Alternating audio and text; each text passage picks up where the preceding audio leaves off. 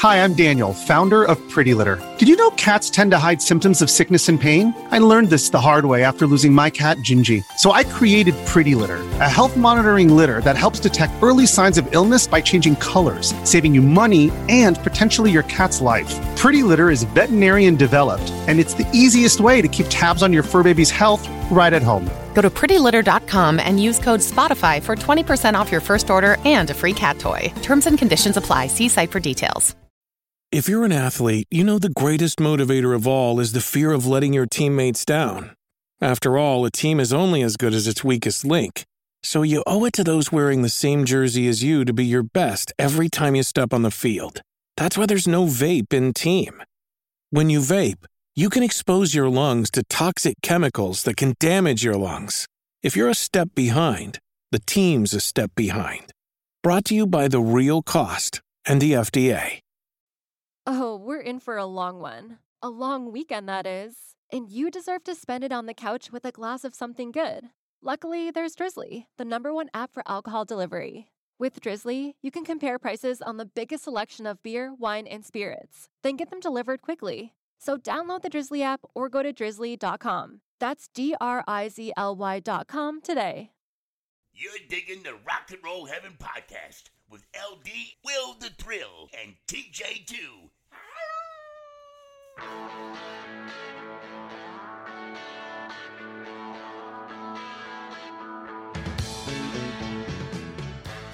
Hey guys, welcome to Rock and Roll Heaven, the podcast where we talk about the lives, careers, and deaths of famous musicians. Except this week, I am your host, LD. Along with me for the ride, as always, is TJ2, the Deuce.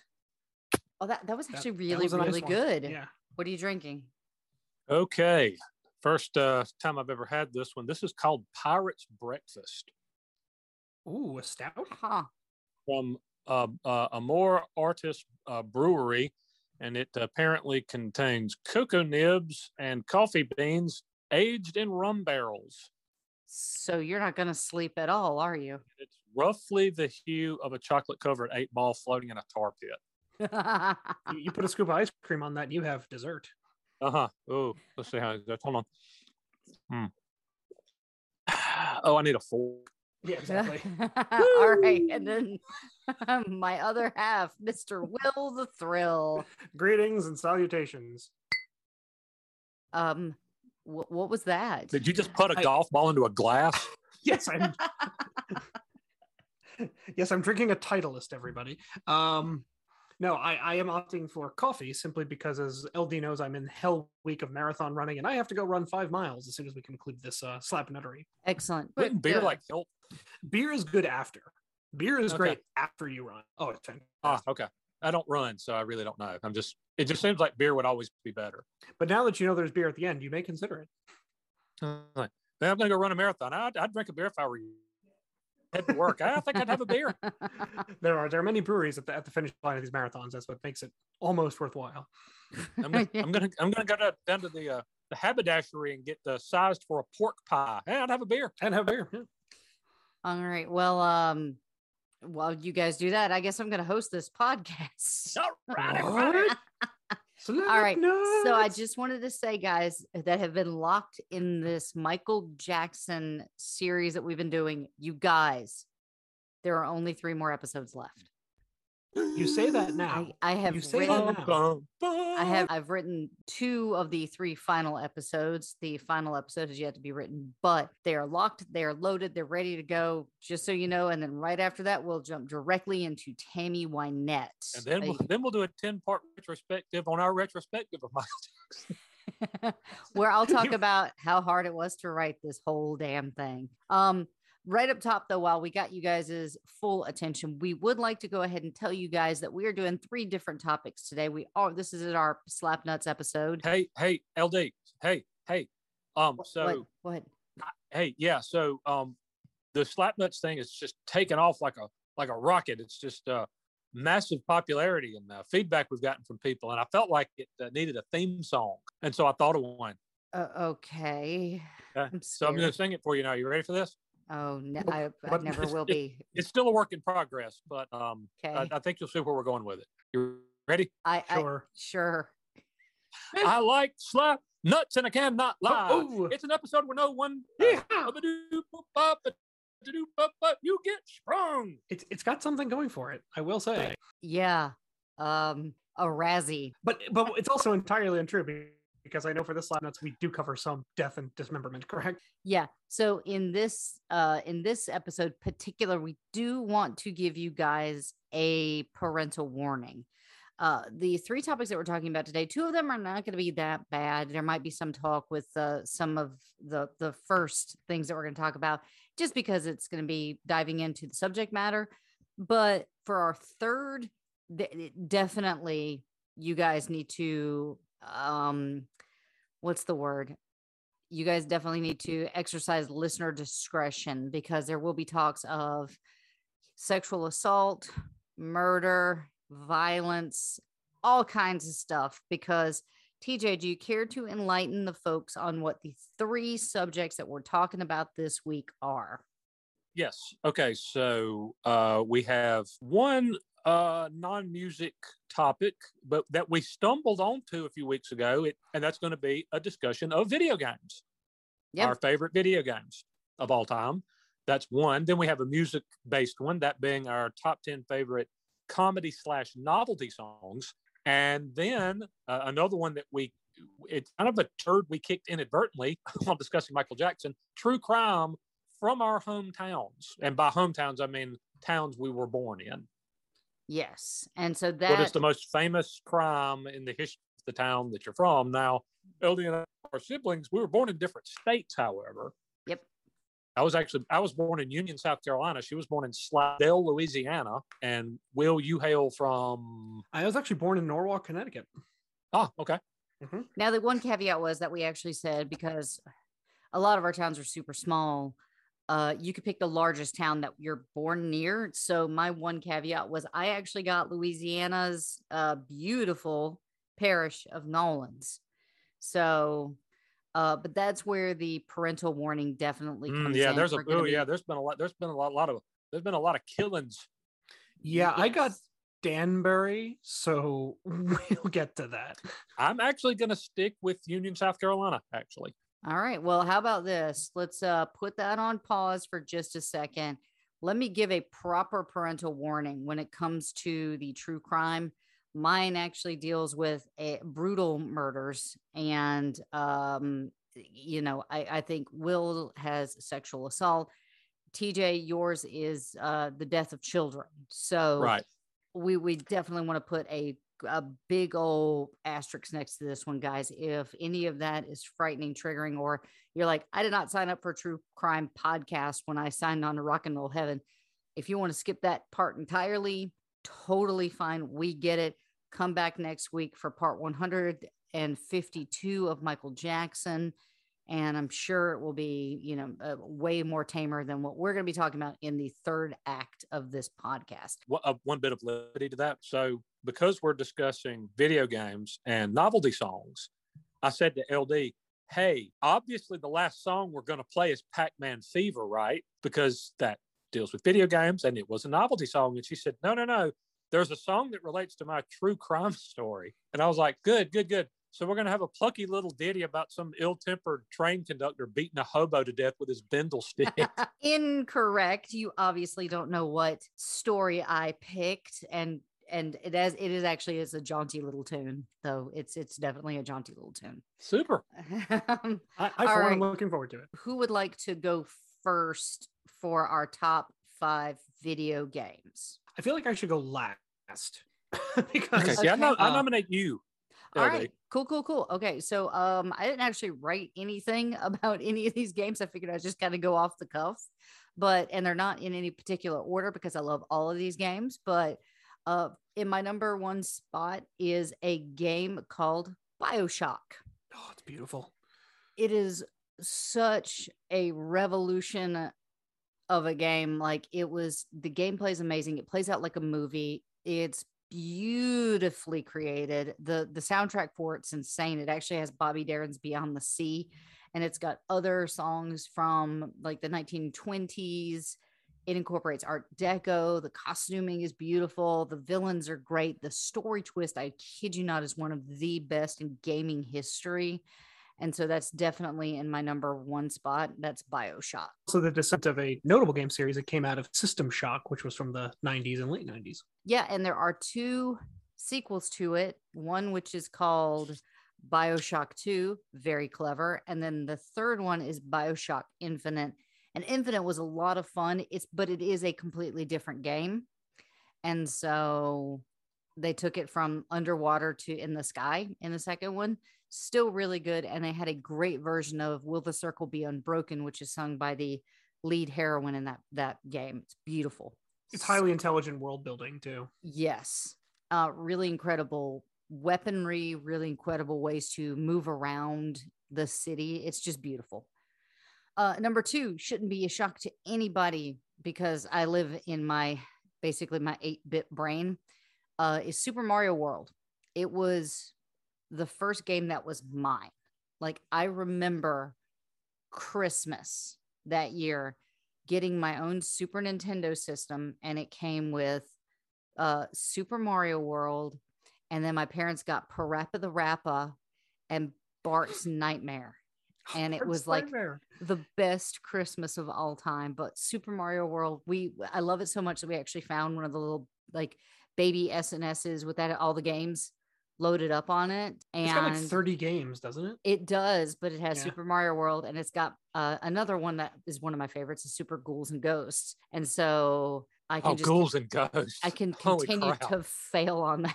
That is one of the hardest games ever made. I'm not kidding. You cannot win. And here's the thing. If you win the first go round, it loops you back to the beginning and you have to play the whole thing again.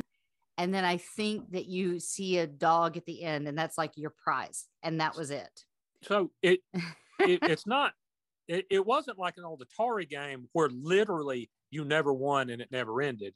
Theoretically, you could win and it end, but it was just really difficult to do. It's extremely hard. Extremely difficult. Yeah, it wasn't like Pitfall where it just had like no end, and it was you and Jungle Jack until both. Oh of you no, died. no! Pitfall had an end. There was a time limit on Pitfall. It was 20 minutes. Are you saying? I don't remember that. So it was more like Berserk or Frogger or Joust. Oh, Joust. Or Dig Dug. Or Dig Dug. The stupid moles and things just got like dragons just faster and breathes more fire. Yeah. My number 3 is Fatal Frame 2 Crimson Butterfly, the director's cut. Another masterpiece. I am very, very, very much into the horror-based genre when it comes to video games. I love any kind of game that it looks like a horror film, acts like a horror film. There are some phenomenal shots in there that I'm shocked that directors haven't stolen and put it into film because they're just amazing. The story, again, is beautiful. And it's you and your twin sister, and you've lost her in this village. And it's a Japanese game. And so there's a lot of Japanese lore and like the Yurei and like all different kinds of like Japanese ghosts.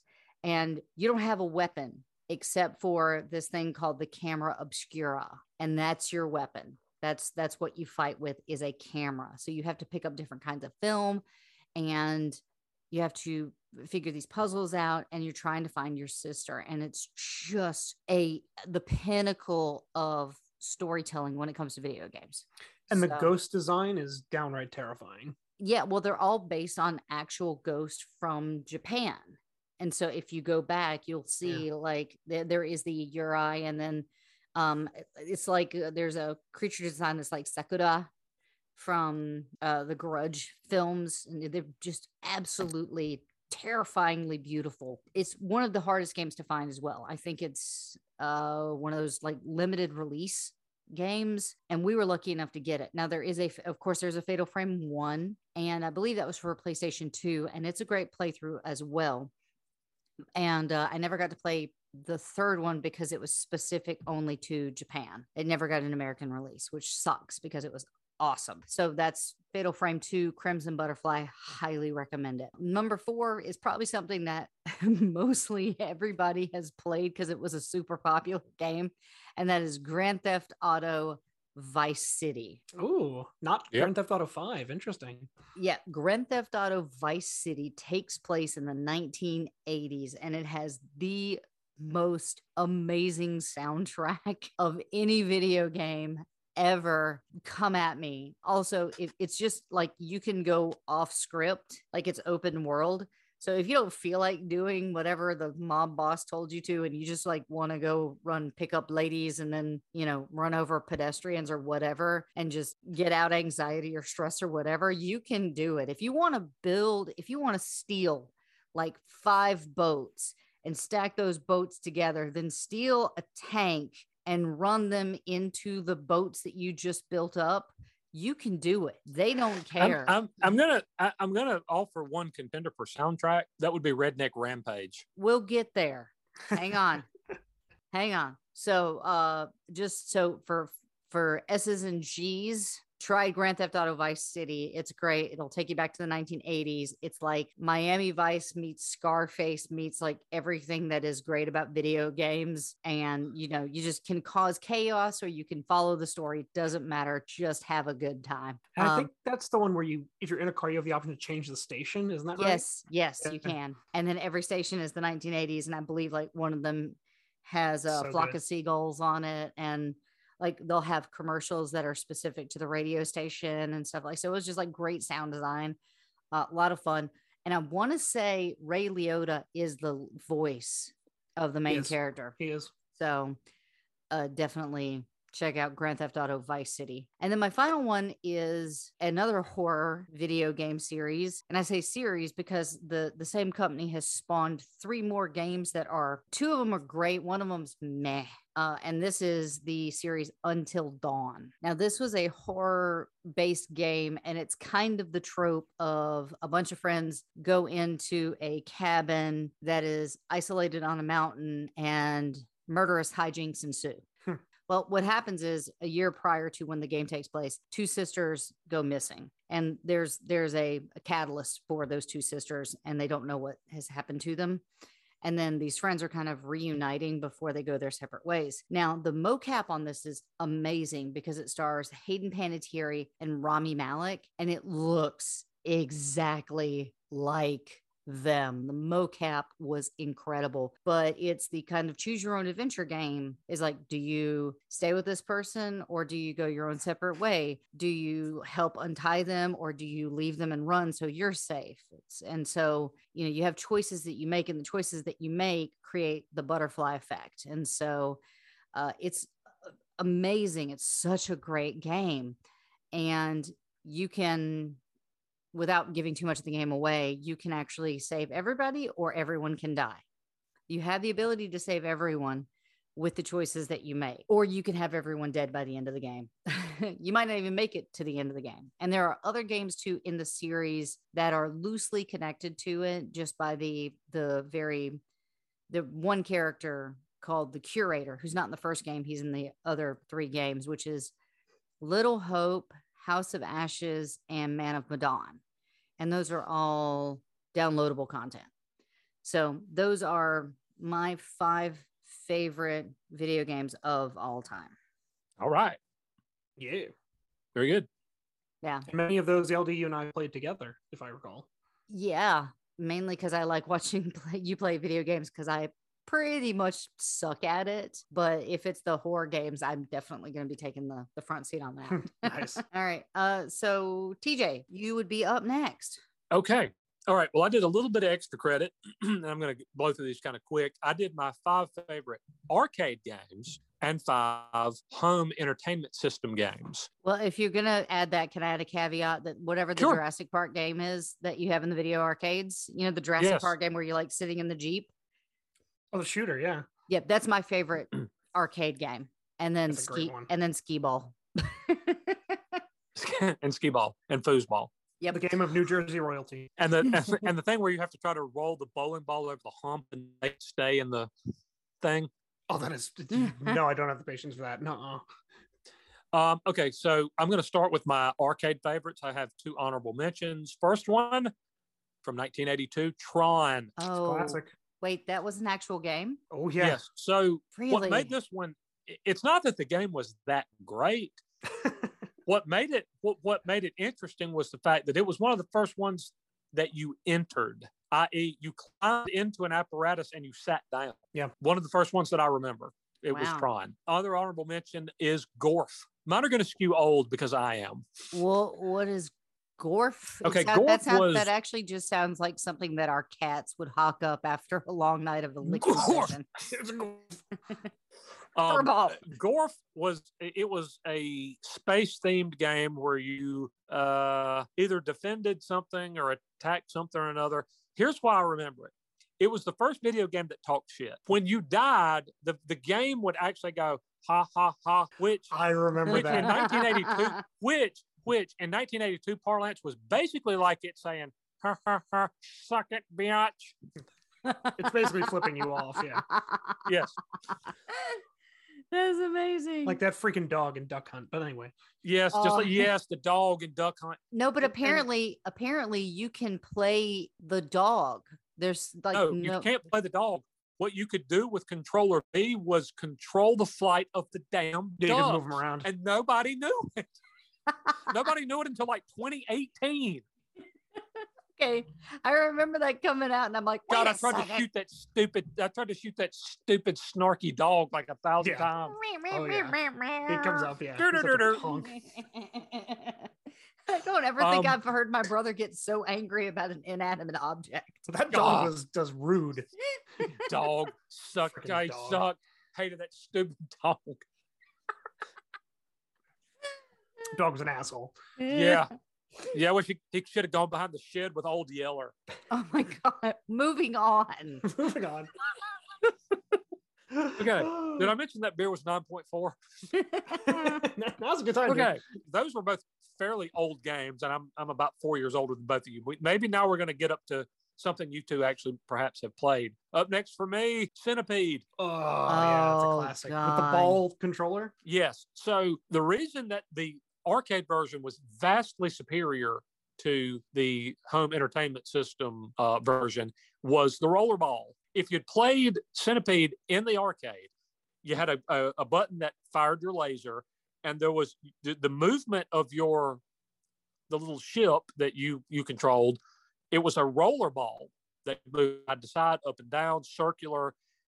And then you played on Atari, and it was a little clunky, trying to move side to side and up and down, and you couldn't get that nice circular pattern going, which was actually pretty beneficial. That was just too much for me. Am I me. alone here? No, because there were the walls you had to like shoot around, if I remember correctly. Yeah, that was so hard. Well, there were mushrooms. There was mushrooms. That's right. Yeah, there were mushrooms, and there was the centipedes would start coming down and bouncing between the mushrooms. But every time you shot an individual part of the centipede, it turned into a mushroom to block your path. Yeah, and then they would start kind of ricocheting between the mushrooms, and it would kind of funnel them down towards you faster. And there were little toadstool looking things that would kind of go across the top, like, and you had to try to shoot them and get bonus points. And it's pretty mindless, but it was fun. It was a good one. Yeah, I do have fond memories. Well, with the Atari 2600, they just had those games where it was just aggravatingly repetitive until like one day you finally broke it. And at that point, like you'd like throw the controller across the room,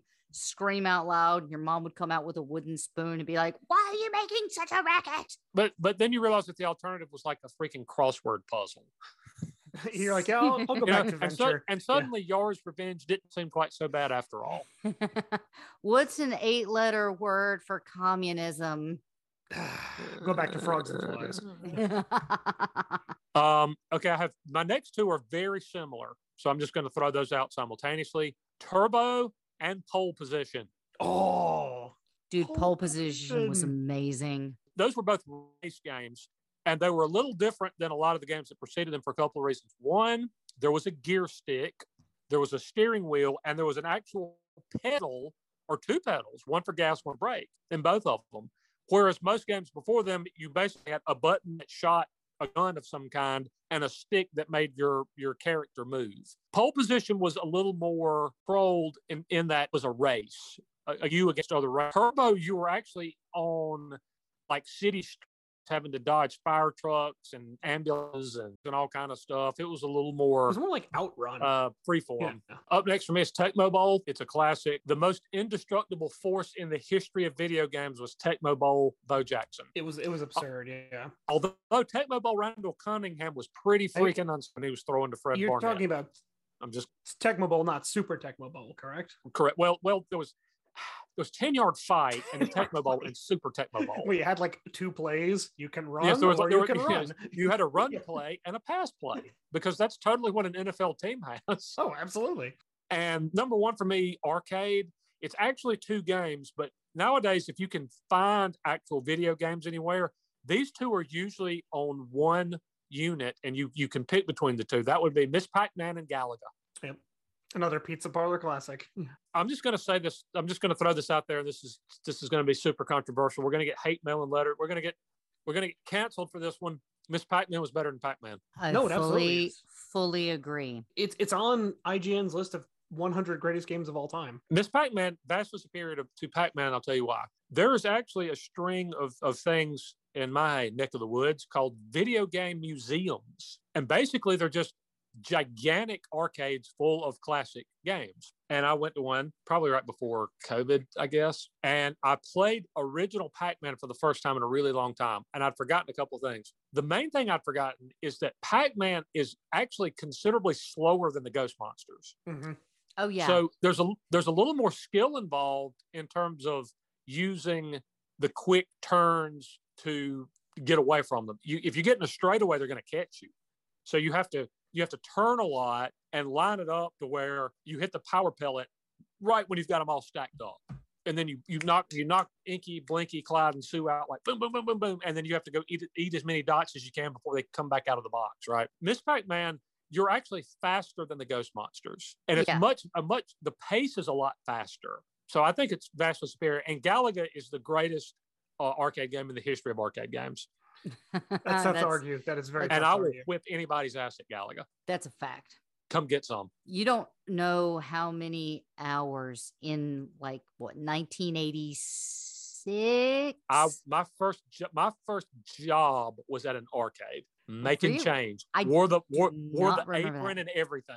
I do not remember that. What arcade? There was an arcade in the Chester Mall. We had a mall. We had a mall and an arcade. Our mother wait, is managed that where- it. Do you not remember this? No. There was a Roses and a Belks and a. Was that where Kirby It's Auto Belky Mall Bear, right? went? Yes, it ended up being an auto mall. But yeah, there was a shoe place called the Cobbler. There was Roses. Sky City? There was Belks. Sky City? Or was that? We didn't. No, Sky City was in a different location. Okay. I Our remember. mother managed it. Huh. You and I both won a costume contest one Halloween there. I don't know how you forget this. Well, it was probably the seizures. And drugs. I'm going to guess drugs. No, because I didn't remember them before I did the drugs. Oh, okay. It was probably the seizures. My home. Okay, so that's my arcade selections. My home ones, I'll blow through these kind of quick. And again, mine skew pretty old because I am not in any particular order really, except for the last 2. I'm going to go with Atlantis. Okay. Yeah. From the arcade 2600. Basically, you were the magical underwater, probably mythical city of Atlantis, defending yourself from weird spaceships. I'm sorry. Did you including just one say that had a death probably ray. mythical? Did you say probably mythical? It's don't mythical. I mean, you don't know. Have you been alive forever? You don't know. I probably have.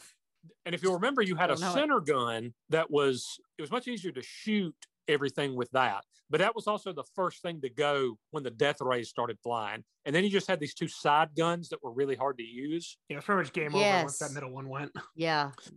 Up next, I'm going to go with the 20-minute quest for gold of Pitfall Harry. Pitfall. Oh, dude, how many hours of our early lives, did we lose to Pitfall? Lots. Does anybody remember the Saturday morning cartoon but me? No, but I do. do remember the commercial, which starred Jack Black.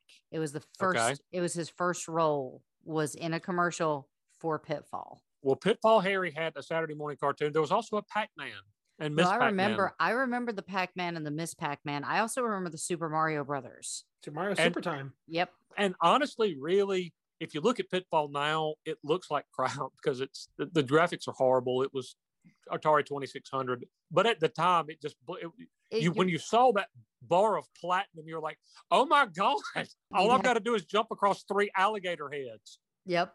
And then you're like, you have to stand on it when they open, and then you jump. And then, well, you can either try to go really fast before they open their mouths, or you could just stand on their like foreheads. Yep. Because if you stood on their noses, they'd fall down. You'd fall. All kind of They stuff. chomp you, yeah. Yeah. Up next for me is Madden 96. That's the one I played the most. All the Maddens are great. That was the one I just happened to play the most. Interesting. Okay. Because I had when I was in college, I got a Sega, and the first games I bought, I got Madden 96, NBA Live 95, and an NHL game, and I played them to death. Well, that NHL one was the one with the blood fighting, which was a masterpiece. Yes. Oh, so good. NHL 95. Oh, it was so fun. Okay, wait. With the Madden 96, who was on the cover of that? John Madden. Oh. Yeah, they didn't start doing players. I think it was just a pick. You can look it up. There may have been a player, but no, I just remember it being John Madden and Pat, what's his name, Summerall. I think just him like pointing a football at you, if I'm not mistaken. Probably. Yeah. And I have a 2-way tie for first place. Okay. SNK Baseball Stars and Mike Tyson's Punch Out. Oh.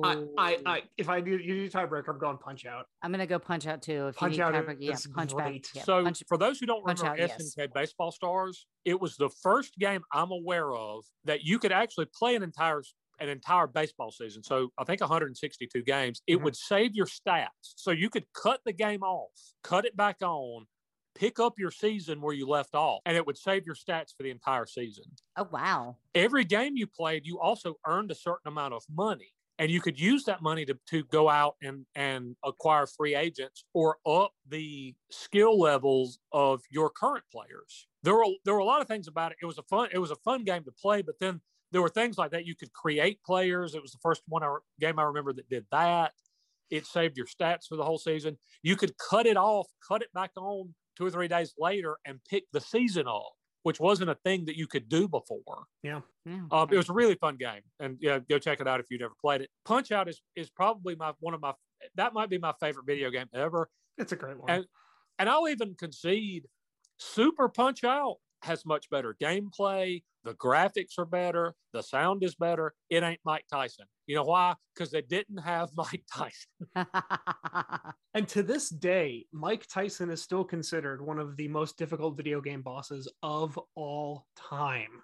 Accurate. And I played that game a lot when I was a kid. I never beat him. About 2 years ago, when the pandemic set in and I was bored and had a lot of free time, I found it online and started playing it, and I played it until I beat him. You got it? You got the win? I beat him. I beat Mike Tyson like 2 years ago. That's a good one. It's hard. Yep. TKO in the 3rd round, baby. Nice.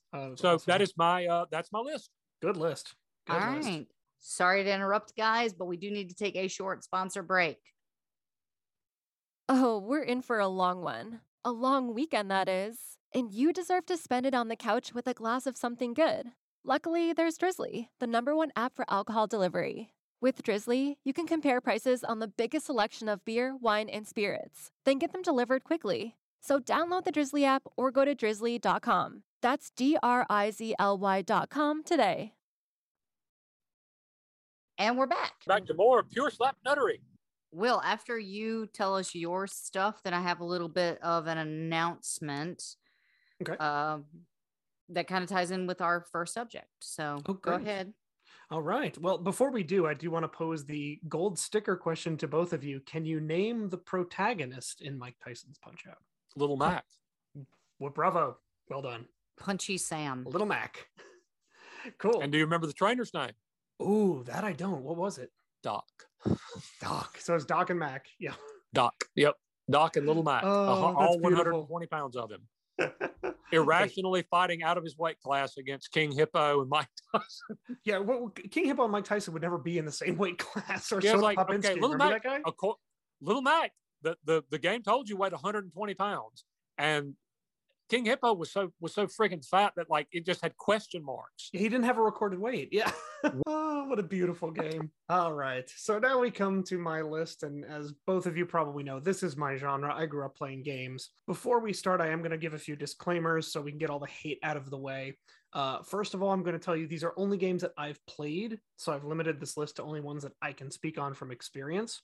I'm only doing one per series, so you can't have multiple within a game series. And I did my best to spread it out among different genres because I could probably do an entire list of just RPGs or just shooter games, but I tried to sort of spread it out. So to get the hate mail right out of the way right now, The Last of Us is not on this list. I just want to get that out there now. People are going to come after me. And I will say that one of my favorite creators of all time is actually directing the film version of that. His name's Craig Mazin. As some of you guys know, I'm completely, totally, and utterly obsessed with Pripyat and Chernobyl in the Ukraine. And he created this amazing series where I had done 10 years of research that I was going to create this amazing movie based on the whole events. And he went and did it better than I ever could. His name's Craig Mazin. I love him. And so I'm looking forward to that adaptation. So while it's not on your list, I will say I'm still a fan. No, it's a great game. I think it's going to make a great movie. It's just not on my list. And my list, I tried to focus on things that sort of redefined the genres they were in. So here we go. I do have to give honorable mention to a game that I know. I think LD, you got this one for me. This is an often overlooked World War II shooter. This is an honorable mention, mind you. It's called Brothers in Arms: Hell's Highway. Do you remember that one? Yes, I do. I think we were still dating when I gave that to you. Yep. Pretty sure it was the second gen Xbox. It was Xbox 360, I believe. Yeah, 360. Yeah. Yeah. Anyway, there's a lot of shooter games that have come out there. I think Call of Duty is still, number one with a bullet, no pun intended. This was a very different approach. Yeah, I know, right? This one came out in 2008. It was actually sort of first-person shooter and squad, as in you had a first-person perspective, but you controlled what your other guys could do. And it took place during the ill-fated Market Garden operation of World War II, which, as many of you know, was one of the biggest military blunders in U.S. history. In fact, statistics point to that in 9 days, the Allies lost 17,000 people. Oof. Yeah, it's considered just horrible. And you're thrust into that. You're controlling not only your character, but the troops, and they'll actually echo back to you. So if you tell them to do something that's risky, they'll be like, Sarge, what are you doing? And if they die, you actually feel responsible for it. I remember playing the game and being utterly traumatized if I sent my troops over to do something and suddenly they were gunned down. It was just a really powerful experience for gaming. Great control, really innovative. So I got to give that one a little honorable mention at the top before we dive into the actual list. First, we're kicking it off with RPG, my favorite by far. I'm going to give an honorable mention. This was almost my top pick, but didn't quite make it, to Dragon Age Origins. This, of course, was produced by BioWare, very much in the style of sort of the group RPG where you had different archetypes. What made this one so fascinating is your choices made a difference. You could have allegiances with different people in your party. You could have different things happen in the world. The ultimate outcome of the game depended on your decisions. And it was one of those controversial games where you, as the protagonist, could die as part of the outcome of the story. Your death was part of it. In fact, I remember playing it and I did something and one character basically told me off and left, and I never got him back. And I was all pissed because that's my best armor. But yeah, it's a really innovative game. And that, of course, came out in 2009, which happened to be the same year that The Mighty Quinn was released from Manfred Mann's Earthbound.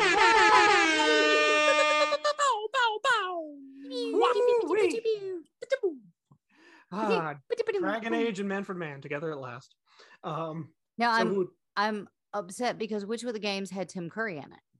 That's the one. He was a voice of your wicked uncle who's constantly trying to kill you. And honestly, The Mighty Quinn came out in like the 70s, but you got it in, and that's all. Yeah, yeah. It was re-released. Who would like to do it? It's kind of like Prom Night. You got it in, and that's all that anyone cared about. Wow. Okay. Thank you for that. Moving on. That also means that, ladies and gentlemen, our federally mandated Manfred Mann's Earthbound reference to the podcast has now been satisfied. Excellent.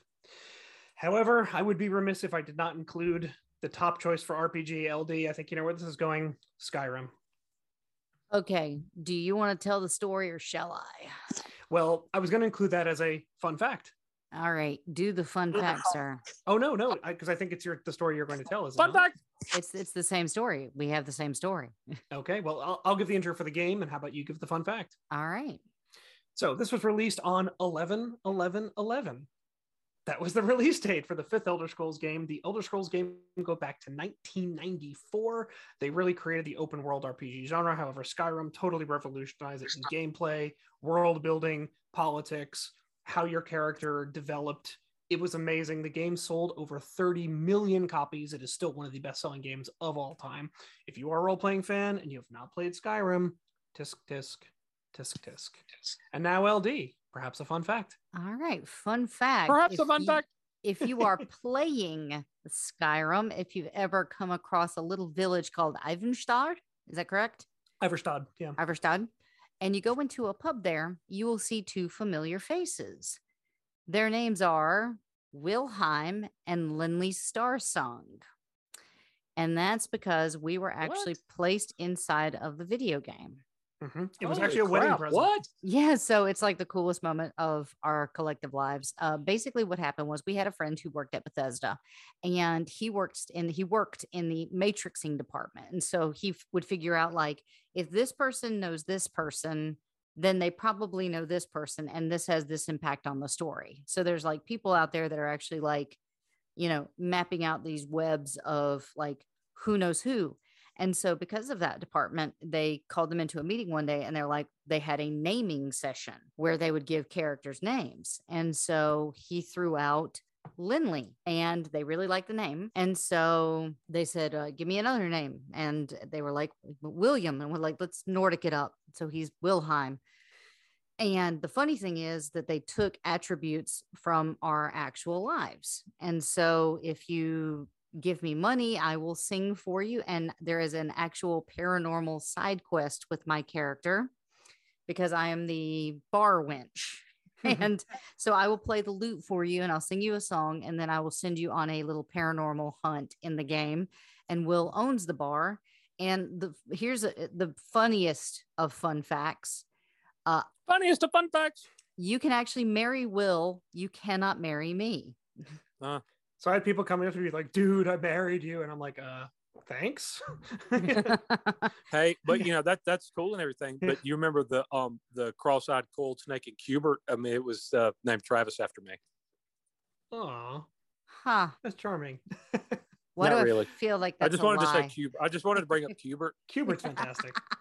So So top if you- for, So yes, if you play that game, you can find me and Will in the game. and you can marry me. So there you go. And I am a chaste woman. I apparently am unmarriable, which You is are a weird. non-marriable NPC. I yep. am non-marriable. You can't marry me and you can't play me. I'm so sad. But I'll always be in a video game. So It'll there's always that. be in a video game. Yep. I'll always be there in pixel form. So I got to give the number 1 RPG is Skyrim. Next we come to survival horror. There's Resident Evil, great game series. But LD, again, you played this one with me. You know where I'm going with this. Silent Hill 2. 2. I There said are- 2. Yep. I said 2. There are few games that make you feel so completely creeped out and alone as Silent Hill 2. The sound is utterly disturbing. The atmosphere is crushing. And they never really give you the whole story. You never know exactly what happens. You can play the game to completion, and there's still gaps of things that happened. So it leaves the mind running on overtime. And just a fantastic gaming work. Silent Hill 2 came out in 99. Next genre I'm going to covering is the building genre. So who remembers SimCity? I remember SimCity. I also remember things like Roller Coaster Tycoon, but I was completely and utterly obsessed with The Sims in 2002, 2003. Completely obsessed by those. But as far as SimCity, I was not as into that as I was The Sims. TJ, did you play SimCity at all? I don't think so. Great building where you build a city. Now, this is not my top choice, though. It's a great series, and I strongly encourage everyone to investigate it. But when it comes to building, there is one game that just takes the cake, and that's 2011's Minecraft. Best-selling game of all time. Yes, nothing else even comes close. The game has sold over 238 million units, which is just bananas. Yeah. The creator, Marcus Pearson, became a billionaire because of this game. And he's actually, I believe, royalty in Sweden or Norway, wherever he lives. He's in that part of the world. Well, if he wasn't before, he is now. It was not before. And as of 2013, Minecraft had the largest playable world of any video game. Wow. Yes, there's actually a project going on. There's a name for the project. I cannot remember what it is, but there is a project that is a worldwide project where they are actually recreating the entire world within Minecraft. And they've given them the bandwidth to do it. And so people are creating their own neighborhoods. And so they've got something like 30% of all of the major metropolises in the world built. It's you'll have to look it up. I don't remember all of the specs on it, but I think it's something so cool. Like somebody recreated Notre Dame within the game, like almost brick by brick. It's perfect. The Great Pyramids of Giza. Like people are just really creative and have more time that I just don't understand. And there's competitions. There are worldwide competitions. Like someone made the Las Vegas Strip in this Minecraft world. Amazing. It's mind-boggling. So, and that was actually something that you and your son bonded over. You guys played Minecraft together because he lived in Germany at the time, and that's how you guys could bond, because you could talk over the PlayStation, and it's not $1,000 a minute, but also you guys got to build stuff together, and it was actually a great way to watch the two of you bond and have like father-son time. And it's kid appropriate too, because again, you're building buildings, you're not blowing stuff up. So it's like Legos. Yeah, pretty much. It's like international Legos. Yeah. So Minecraft takes top slot. Next slot is action. I had How a few many choices slots on do here. you have? 5 genres. I've got 2 more genres. I gotta finish my job, man. Is the action genre. A lot of options here, but I'm going with the revolutionary Batman Arkham Asylum. Came out in 2009. Perfect blend of story, stealth, and puzzles, and combat. In fact, the combat system became a staple for a lot of other games, so it sort of revolutionized the genre. Had the voice acting of the great Mark Hamill as the Joker, and of all the games on this list, this one actually has the highest rating on IMDb at 9.4. Nice. Yes, popularity. Next, we come to adventure. I was torn on this one. I'm sure you all remember the original Legend of Zelda, correct? Yes. Yes, absolutely. That's a great one. I was so close to picking it. It is my second favorite game series, but I had to go with my favorite, which is the Castlevania series, which of course started in 1986. There are now over 40 titles in the series, and the game that stands out and will always stand out to me is Castlevania Symphony of the Night. Yep. Which also has the best soundtrack. Its soundtrack is amazing. The game design is incredible. Just celebrated its 25th anniversary. I believe there's a release, and the twist is unbelievable with the whole inverted castle, because don't say anything. Don't spoil it for people. For those of you who have not played this game in the last 25 years, you can check it out. And the last thing I will leave you is a fun fact regarding the Castlevania series. Fun fact regarding there you go. You tried, buddy. Yeah, I mentioned that beer was 9.5%. So, as I mentioned earlier, when the original Castlevania game came out, it was 1986, and to this day, no one knows who actually created the game. Here's why. What? In 1986, the Japanese video game companies were so concerned over corporate espionage that they forced everybody to work under pseudonyms.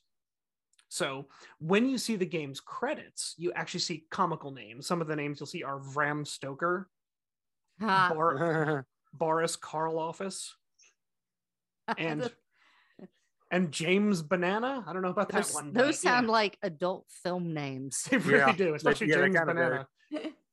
So needless to say, everyone credited his credit under a false name. Well, Konami actually came out and admitted that the records had gotten muddled over the years, so they were able to trace back the pseudonyms to some game creators, but to this day, there's a handful of developers on that game that no one knows who they actually are. Konami sucks. Give me back my PT. Yeah, they've misstepped a lot in the past few years. So either give me PT or give me Allison Road, and no one gets hurt. And that's my list. All right. Well, one really interesting thing that I came across when doing my Infinity Hoop, because I like to either listen to news stories or listen to whatever the F is happening with this Amber Heard Johnny Depp trial. Cheese and crackers, that's bananas. But I came across an article the other day. She pooped on his bed. Yeah, there was that. Yeah, there was that. So I came across an article. Steamer, right? TJ, we're not done working yet.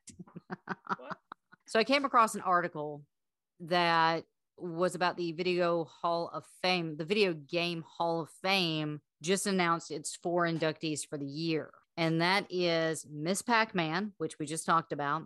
Nice. Yep. Dance Dance Revolution, Sid Meier's Civilization, and then one that I am shocked you actually didn't pick, which was The Legend of Zelda: The Ocarina of Time.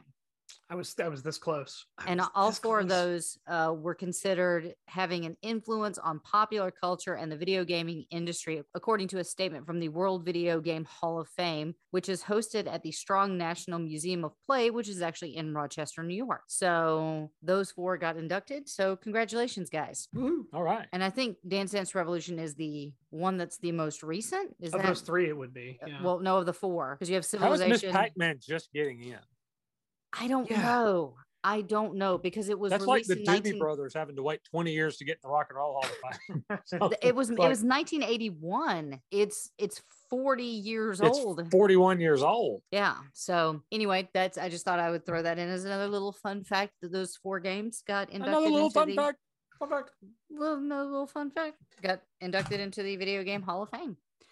Okay, so for our next subject, we decided that we were going to do, I feel like there's going to be some overlap on here, and we will pick one song each to highlight on the show. And so we decided that we were going to cover our top 10 comedy or novelty songs. Now, T, what made you pick this? I don't remember. I just randomly sometimes think of topics, and I'll just send you an updated list. For some reason, I don't know if I just heard a funny song or what, but I was like, we should do novelty songs. But okay, so there has to be some criteria laid down. All of us are huge Weird Al Yankovic fans. So we pretty much decided you can only have 2 repeats. So it can't be like 9 Weird Al songs and then. I thought Weird Al was off the table. No, he's not off the table, but you can only pick 2 of his songs. Yeah, no, I don't think we did. So you know what? On the top, I'm just gonna say, "Saga Begins" is one of the greatest parody songs of all time. Yup, sure is. So who's gonna go first? I think I'm gonna go last on this one. Okay. Because my list is obscenely long, but I could whittle some off if y'all pick them. So okay. I'm just gonna let you 2 go first. Okay. So Mr. Thrill, why don't you go first? Okay, well, I was unaware that the Great Weird Al was viable, so I might have to slot him in for one of my picks, which actually is probably because I have to slot out one of my picks, because are we permitted to do holiday songs, or are we holding off on that one? We're going to hold off on holiday. Any comedy slash I said no Christmas songs, specifically because we will do this at Christmas time. Okay, well, I have one on my list. I'm going to read it anyway. Well, you suck. Just one. Right. Just one. If you have a ridiculous amount, then just take the Christmas song off. It'll only take a second. I don't think either of you are like, neither of you is going to pick it. I promise. If it's Grandma Got Run Over by a Reindeer, yeah. It's probably not. No, it's not. It's not. And it's not any of the iterations of that song that followed, because Dr. Elmo did like 100. He and Patsy were married. Did you know that? No. Elmo and Patsy were married and they got divorced. Oh, wow. And if those 2 crazy kids can't make it, what chance do any of us have? It's grim. It is grim. We've been both of us have been married for over a decade. I think we're fine. Yeah, we're probably okay, actually. I think we're doing just fine. It's all good. Okay, so I'm actually going to then slot out a pick and slot in a pick from the Great Weird Al Yankovic, and there are so many you could choose from. I'm going to pick the one song Weird Al actually said is the closest thing he ever wrote to a love song. You Make Me. Yay. Yep. I'm sorry. Are you holding for applause? No. I was finishing my thought. I forget what album it's off originally, but this song is just insanely comical. I think it embodies everything Weird Al stands for, including great lines like "You make me want to hide a weasel in my shorts." So it's just a classic, and it's again the thing he says closest to a love song. Next, I'm going to take you back to a more charming era, the mid-90s. Does everyone remember the joy of hidden tracks when you bought a CD? Absolutely. Yep. And I might know where you're going with this. Are you going towards some grown men who dressed up like monkeys? I am not. Oh, okay. I think I know where you're going. Okay. I think TJ may be onto it. Okay. This comes from the sophomore effort of the Stone Temple Pilots. Yup. The second album. Bum, bum. 12 Christmas melodies. The Johnny like Mathis parody. this one. Oh, I remember hearing that and thinking, what is this? And it's funny because the whole thing leading up to it is, a grunge album. And then you get that. You get that super cheesy big band thing. And if you're like me, you're playing Purple, you're drunk, you're listening to it while you're playing Madden 96, and the last song plays, and then there's a long pause, and then that starts. Exactly. Yeah. Controversial opinion. Purple is a better album than Core, but that's for another time. I absolutely agree with that. Would we be remiss if we left Monty Python off this list? I've got a Monty Python. Let's see if we have the same one. I have like 5 here. So okay. I think LD, I know you've got a Monty Python on there somewhere, right? I do not. I think I'm going to have to go with a classic here. Go with the Lumberjack song. Okay. All right. Now, we have different ones. Okay. I'm a lumberjack and I'm okay. Okay. I sleep all night and I work. I mean, just gorgeous in every way. And again, there's so much. And a brar. And hang around in bars. Anyway, you have so many to pick from there, but that's going to be the one that stands out to me. I'll leave the rest up to you. Next comes from our dear friends, Napoleon the 14th. Yep. They're coming to take me away. They're coming to take me away. Ho ho. I almost put that one on there. I did leave that one off, but I can offer you a fun fact. Fun fact. The B-side of the original Vinyl 45 was They're Coming to Take Me Away, backwards. So both people that bought that album, you have a treat. Yeah. Yep. And the greatest hits of Napoleon the 14th. Yes, Napoleon is the medley of his many hits. Yes. And again, I think we'd be remiss if we left off Dennis Leary, but not the one you think. Traditional Irish folk song. That's what I'm going with. Okay. Anything with the chorus of "We have no heads" is worth a chuckle.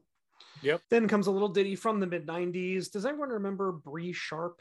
I remember the name. Bree Sharp. I don't think I do. She wrote a love opus to David Duchovny. And the song is called David Duchovny, Why Don't You Love Me? Love Me? Yeah, that was a I do remember. Song. Okay, now I do. Yes. Yes. Again, charming little ditties embodied by the mid-90s and, of course, the X-Files craze. That one just makes me smile. now knowing what we know about David Duchovny, I'm pretty sure if she just kind of tried, he'd probably. Yeah, I think it would be reciprocal, to say the least. As we round out Mulder, I hardly know her. Scully. That doesn't work. Stop it. Rounding out our top 5 and rounding out is fully intentional. Spinal Tap, Big Bottom. Yep. All right, fair. I mean, you could go a lot of directions, but that one just stands out. Let's be honest. You're going to notice a theme in my top 3. This one I'm attributing to SNL, and that is, of course, 1, put your dick in the box. 2. Gotta hold No. Why are you cutting the whole? Oh, I did it all wrong. You did it wrong. You messed it up. I did. This is why I can't let you wrap Christmas presents, because you do it wrong. After disclosing what I just did, it's probably best you don't let me wrap presents anymore. Jeez, what have you been doing this whole time? Whatever I did, Justin Timberlake and Ed Helms got it right with Dick in a Box. All right. So, classic. Following that up again, staying with a rather phallic tone here, we have Flight of the Conchords with Too Many Dicks on the Dance Floor. It's great. That's literally my hysterical. That was my introduction to Flight of the Conchords. And then he did Shiny for Moana, but isn't he also on the quiz? No, he's not on the quiz. I haven't seen him. No, he's not on the quiz. Never mind. If he was, we found this thing called the Big Fat Quiz of Everything, and it's a show from BBC 2, I think, and it is one of the most hysterical things I've ever seen in my life. It's phenomenal. Got it. But it's amazing. Jerome has not been on the quiz yet. I'm thinking of somebody else. And to be fair, Flight of the Conchords has several offerings that could have made this list, but that's the one I'm going with. Are we playing a song today or no? Yeah, we're playing one song. This is the one you're going to play. My number 1, as I was screaming it at the top of my lungs, one birthday, comes from Da Vinci's Notebook, and that is, of course, I take a look at my enormous penis. That's right. Enormous Penis by Da Vinci's Notebook. Okay, hang on. Enormous Penis. Here's what I found. Okay. There's a picture of me. Here we go. All right. Here is Da Vinci's Notebook with Enormous Penis. Whenever life gets you down, keeps you wearing a frown, and the gravy train has left you behind, and when you're all out of hope, down at the end of your rope, and nobody's there to throw you a line. If you ever get so low that you don't know which way to go, come on and take a walk in my shoes. Never worry about a thing, got the world on a string, 'cause I've got the cure for all of my blues. I take a look at my enormous penis, and my troubles start a-melting away. I take a look at my enormous penis, and the happy times are coming to stay.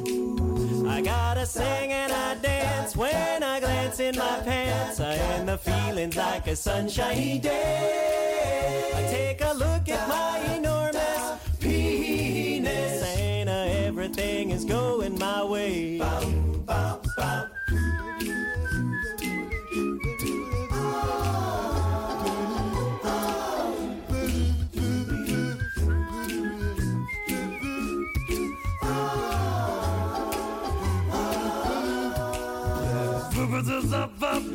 Vivre, j'avance sur mes faut que je fasse pas de chouber du roi. Ça va se faire pas, penis up to it out. Everybody! Take a look at my enormous penis, and my troubles start melting away. I take a look at my enormous penis, and the happy times are coming to stay. Yeah, I got great big amounts in the place where it counts, and the feeling's like a sunshiny day. I take a look at my enormous penis, and everything is going my way. My trouser monster, everything is going my way. My meat is burger, everything is going my way. Size doesn't matter. Everything is going my way.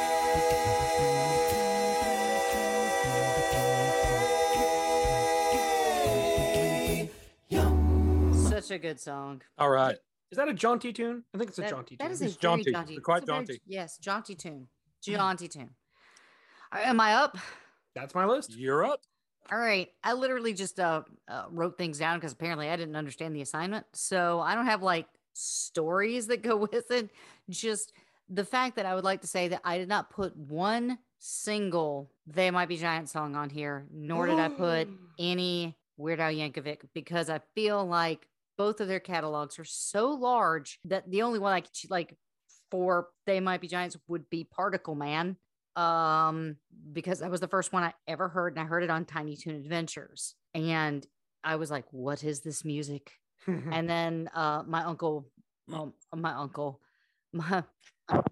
brother-in-law Bob bought me Flood in 1991, and it was amazing.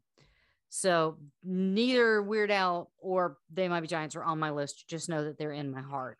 I'm And that's embarrassed really I didn't count. include They Might Be Giants. Oh, They're amazing, but yeah. maybe we can create our own list of something having to do with them in some future episode. Don't worry, we'll figure out a way to shoehorn them in. So for my first one, I have got, because I think my family knows how much of a SNL buff I am, to the point where I can whip pretty much anyone's butt at Trivial Pursuit SNL version. Depends on the era. So of course there's going to be one song from SNL. In fact, I actually have two songs from SNL, but the first one is the classic. That is Steve Martin's King Tut. Absolutely. So Wait. there was a discussion about King Tut recently on Twitter. Yeah. Why was it going viral? I remember that it was. Okay, so there are a lot of young people who had never heard it and they didn't understand it. And then you had morons who claimed he was culturally appropriating when, in fact, it was actually a statement against the commercialization of like ancient artifacts and things. So if you scream cultural appropriation at Steve Martin, you're a moron. You're a moron. You're a big stupid douche who needs to keep their mouth shut. Also, I feel like we need learn to read lyrics, you dick. I think we need to like have a cutoff date where things can be canceled. Like, well, at some point, but also I agree with you, but also understand read the lyrics and understand what the song is about. Yeah, I mean, absolutely.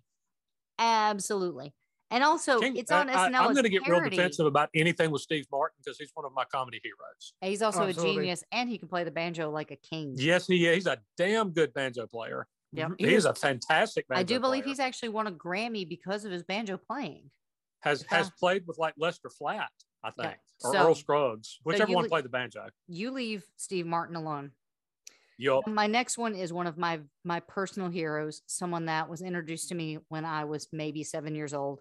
Comedy genius in my eyes when he was, and will always have a place in my heart. And I cannot believe that he is still going after all these years. And that is Ray Stevens with The Streak. That's one that I had on my list. Oh, let's see if you got the other one. Don't look, Ethel. It's too late. She'd already been mooned. That's such a good song. My third one, of course, because I at least have to somehow shoehorn in a musical. And the reason why I put this one in is because Tim Curry is a friggin' legend, and I chose The Time Warp as a novelty song. Sure. Okay. That fits. Absolutely. Yep, from the Rocky Horror Picture Show. I feel like it's a novelty song if it can be played at a particular holiday. And I feel like Time Warp is not only timeless, but it's also very much kind of on the same vein as Thriller, where you played at Halloween. It's like one of those stock Halloween songs. There's a big difference between every comedy song is not a novelty song, and every comedy song is not a novelty song. It's because like the Jingle Dogs, the dogs barking Jingle Bells, is a novelty. Yeah, It's a novelty is song. It's not a comedy song. The cats doing Meowie Christmas. The Jingle Cats. Jingle Cats. The first time I played the Jingle Dogs through my speakers, I got 2 or 3 years ago. My dogs lost their ever loving minds. They just went nuts. Tucker went running through the house like he absolutely lost his mind to the point that he's like running through. Those bitches better have a hall pass. Where are they? Come on. All right. So my number 4 is one that people might find a little bit creepy, but I think it's really interesting. They used it in a film called Jeepers Creepers, and that is Tiptoe Through the Tulips with Me by Tiny Tim. Tiny Tim. Right. And I actually heard a phrase that I had never heard while I was listening to a piece on him somewhere on YouTube. It was like people who had died in front of their audience. Yes. And hey, you know what? I have one on my list. Interesting. Okay, hold that thought. But I heard a phrase that I'd never heard before, and that is Ukulele Hall of Fame. I mean, and at that point, I stopped listening and tried to figure out what that looked like. These are Tiny Tim and Don Ho. No, it's got to be the guy. Ukulele? Oh, the guy who I will never get his name right because it's Hawaiian, but he's like their whole the guy who did Somewhere Over the Rainbow. Yes, he passed away. Right? Yeah, he passed away. He did. Unfortunately, he is eligible for this podcast, which is really sad because he was. I cannot think of his name. It's like it starts with an I, and I think so. Yeah. Oh my God, I'm so sorry. And the funny thing is like there are people out there right now that are listening to this podcast that are screaming at us. They're like, "It's bad," and you will never feel more like a ghost than listening to a podcast, knowing an answer, and listening to the host struggle with the answer. But yeah, Tiny Tim. Then I have one that is actually on the list that I was compiling. It wasn't attributed to the person that I thought it was attributed to. It's attributed to someone called the Chips, but I know it from the Blues Brothers, and that is Rubber Biscuit. Rubber Biscuit? What do you want for nothing? Rubber Biscuit.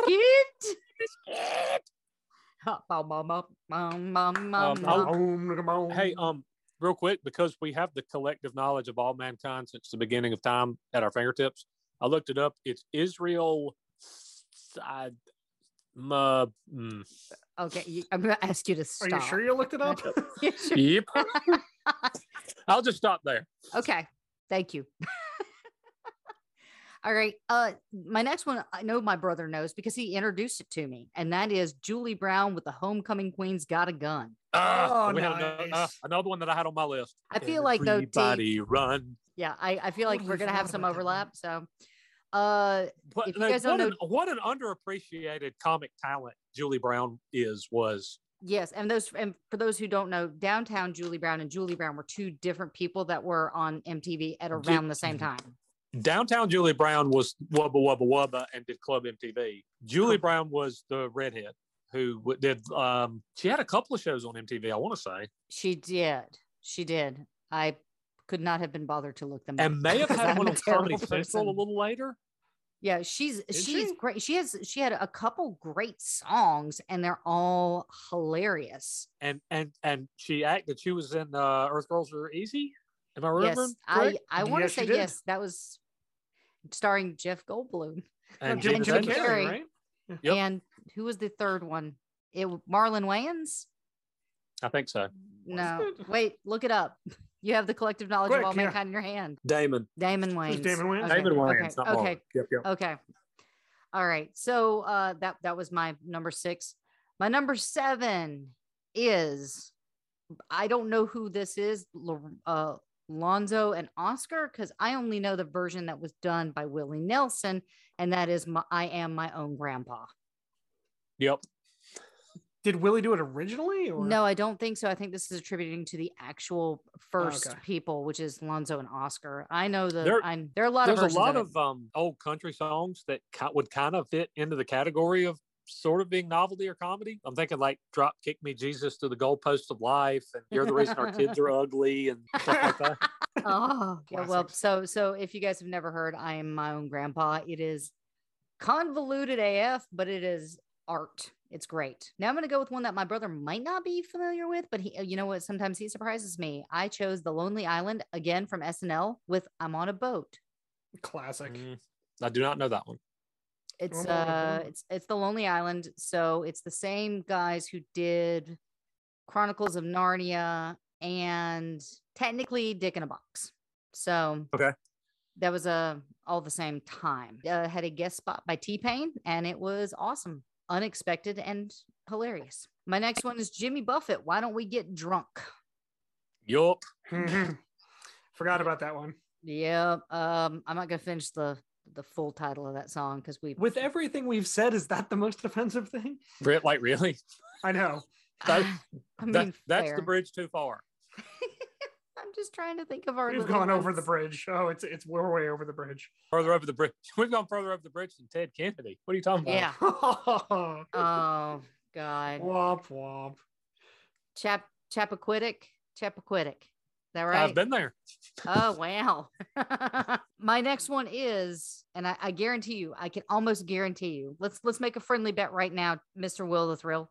Okay. If this is on my brother's list, you have to empty out the dishwasher. I probably have to anyway, but I please mean- go ahead.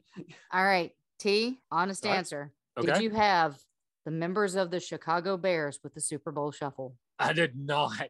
Oh, good. Should have.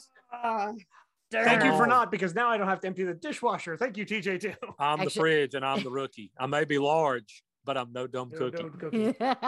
We are. God, I mean, what a like bunch of badasses those guys were. Samurai Mike and the fridge. and- The fridge. Dude, William Refrigerator Perry was by far and away my favorite football player pretty much of all time. And the only person who barely eclipses him is Clay Matthews, because Clay Matthews came into my restaurant and tips well.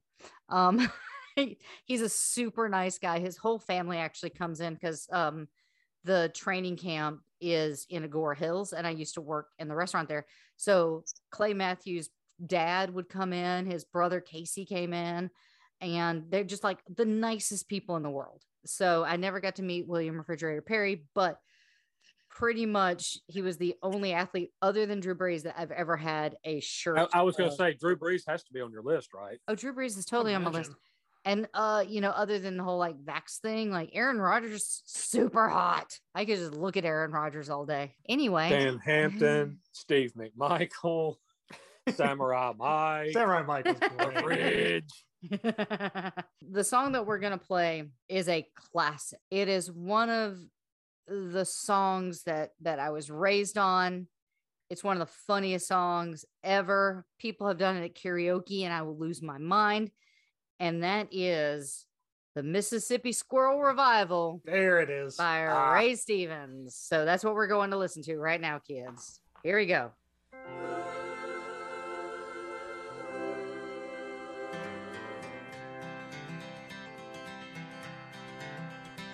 Well, when I was a kid, I'd take a trip every summer down to Mississippi, visit my granny and her antebellum world. I'd run barefooted all day long, climbing trees, free as a song. One day, I happened to catch myself a squirrel.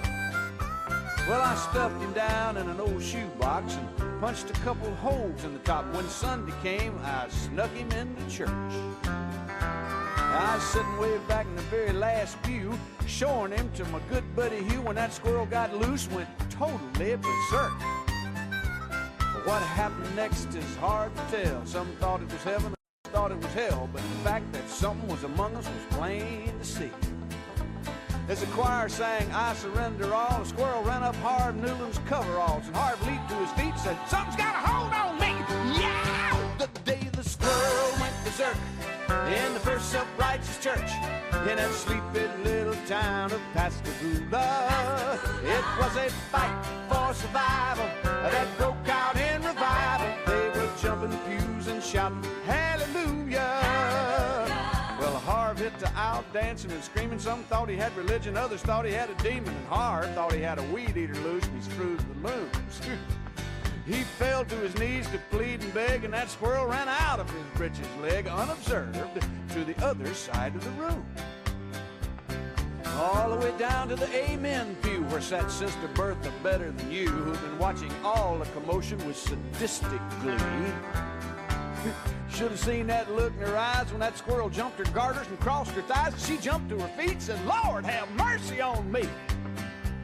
As that squirrel made laps inside her dress, she began to cry and then to confess to sins and make a sailor blush with shame.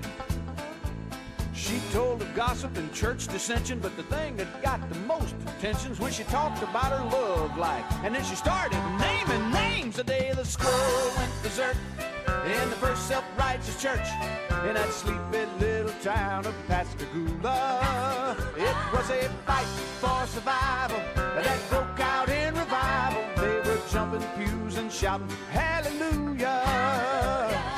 7 deacons and the pastor got saved, and $25,000 was raised, and 50 volunteered for missions in the Congo on the spot. And even without an invitation, there were at least 500 rededications, and we all got rebaptized whether we needed it or not. Now you've heard the Bible story, I guess, how he parted the waters for Moses to pass. Oh, the miracles God has wrought in this old world. But the one I'll remember till my dying day is how he put that church back on the narrow way with a half-crazed Mississippi squirrel.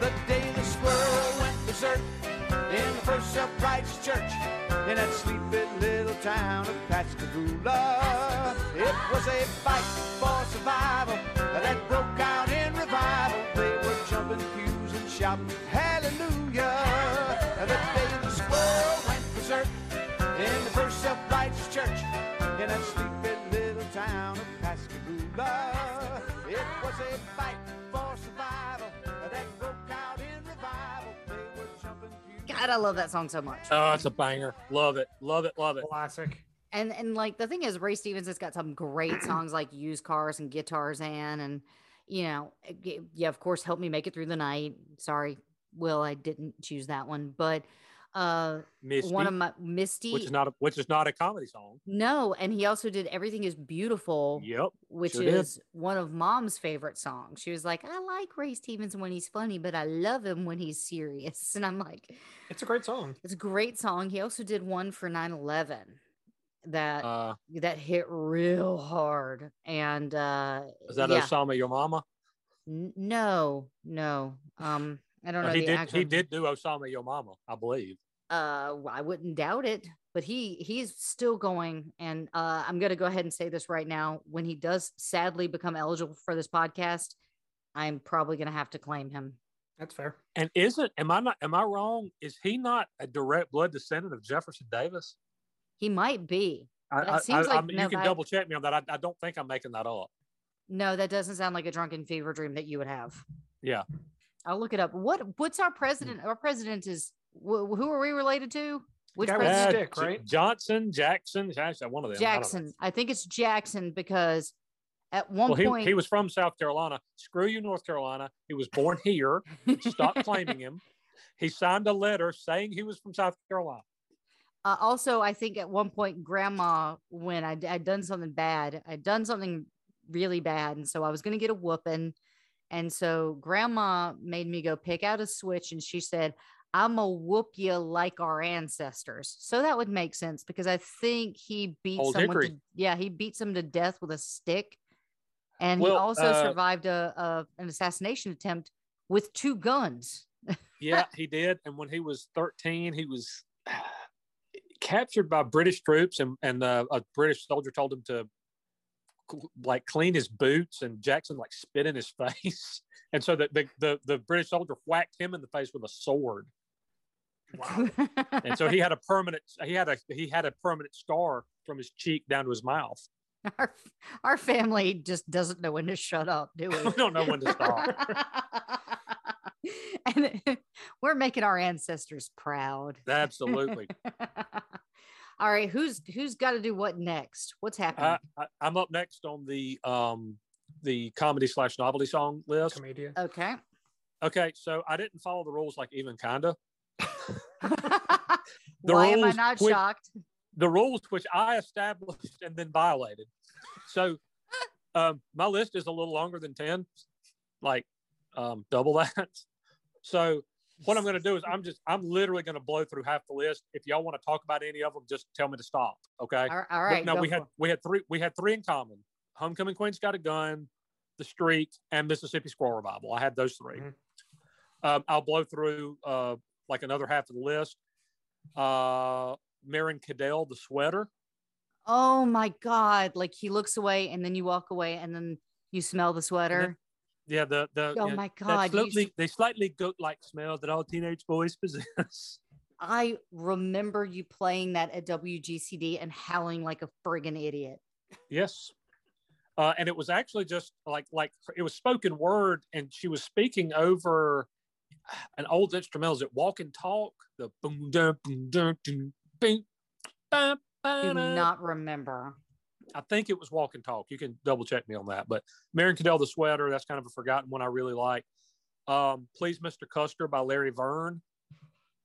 I don't know that one. I don't know that one either. Yeah. Please, Mr. Custer, I don't want to go. It's about one of George Custer's soldiers who had a bad dream about what was going to happen at Little Bighorn. Okay. And that was well founded because they all died. All of them. Every single one of them, except that horse. Comanche was the horse's name, by the way. I'm going to throw out a Weird Al song. How about Polka Your Eyes Out? Good one. It's a good one, yeah. That was the one that started off. One of my favorite polka mashups he ever did.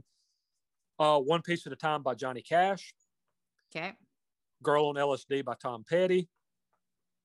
The Dope Smoking Song by Trent Summer and the New Row Mob. The Happy Boy Song by Country Dick and the Beat Farmers. The Beat Farmers, yeah. He died on stage. He is the person I alluded to. Oh, wow. Okay. Oh, yeah. He I believe, had a heart attack on stage, and he literally died on stage playing a concert. Yeah. Yeah.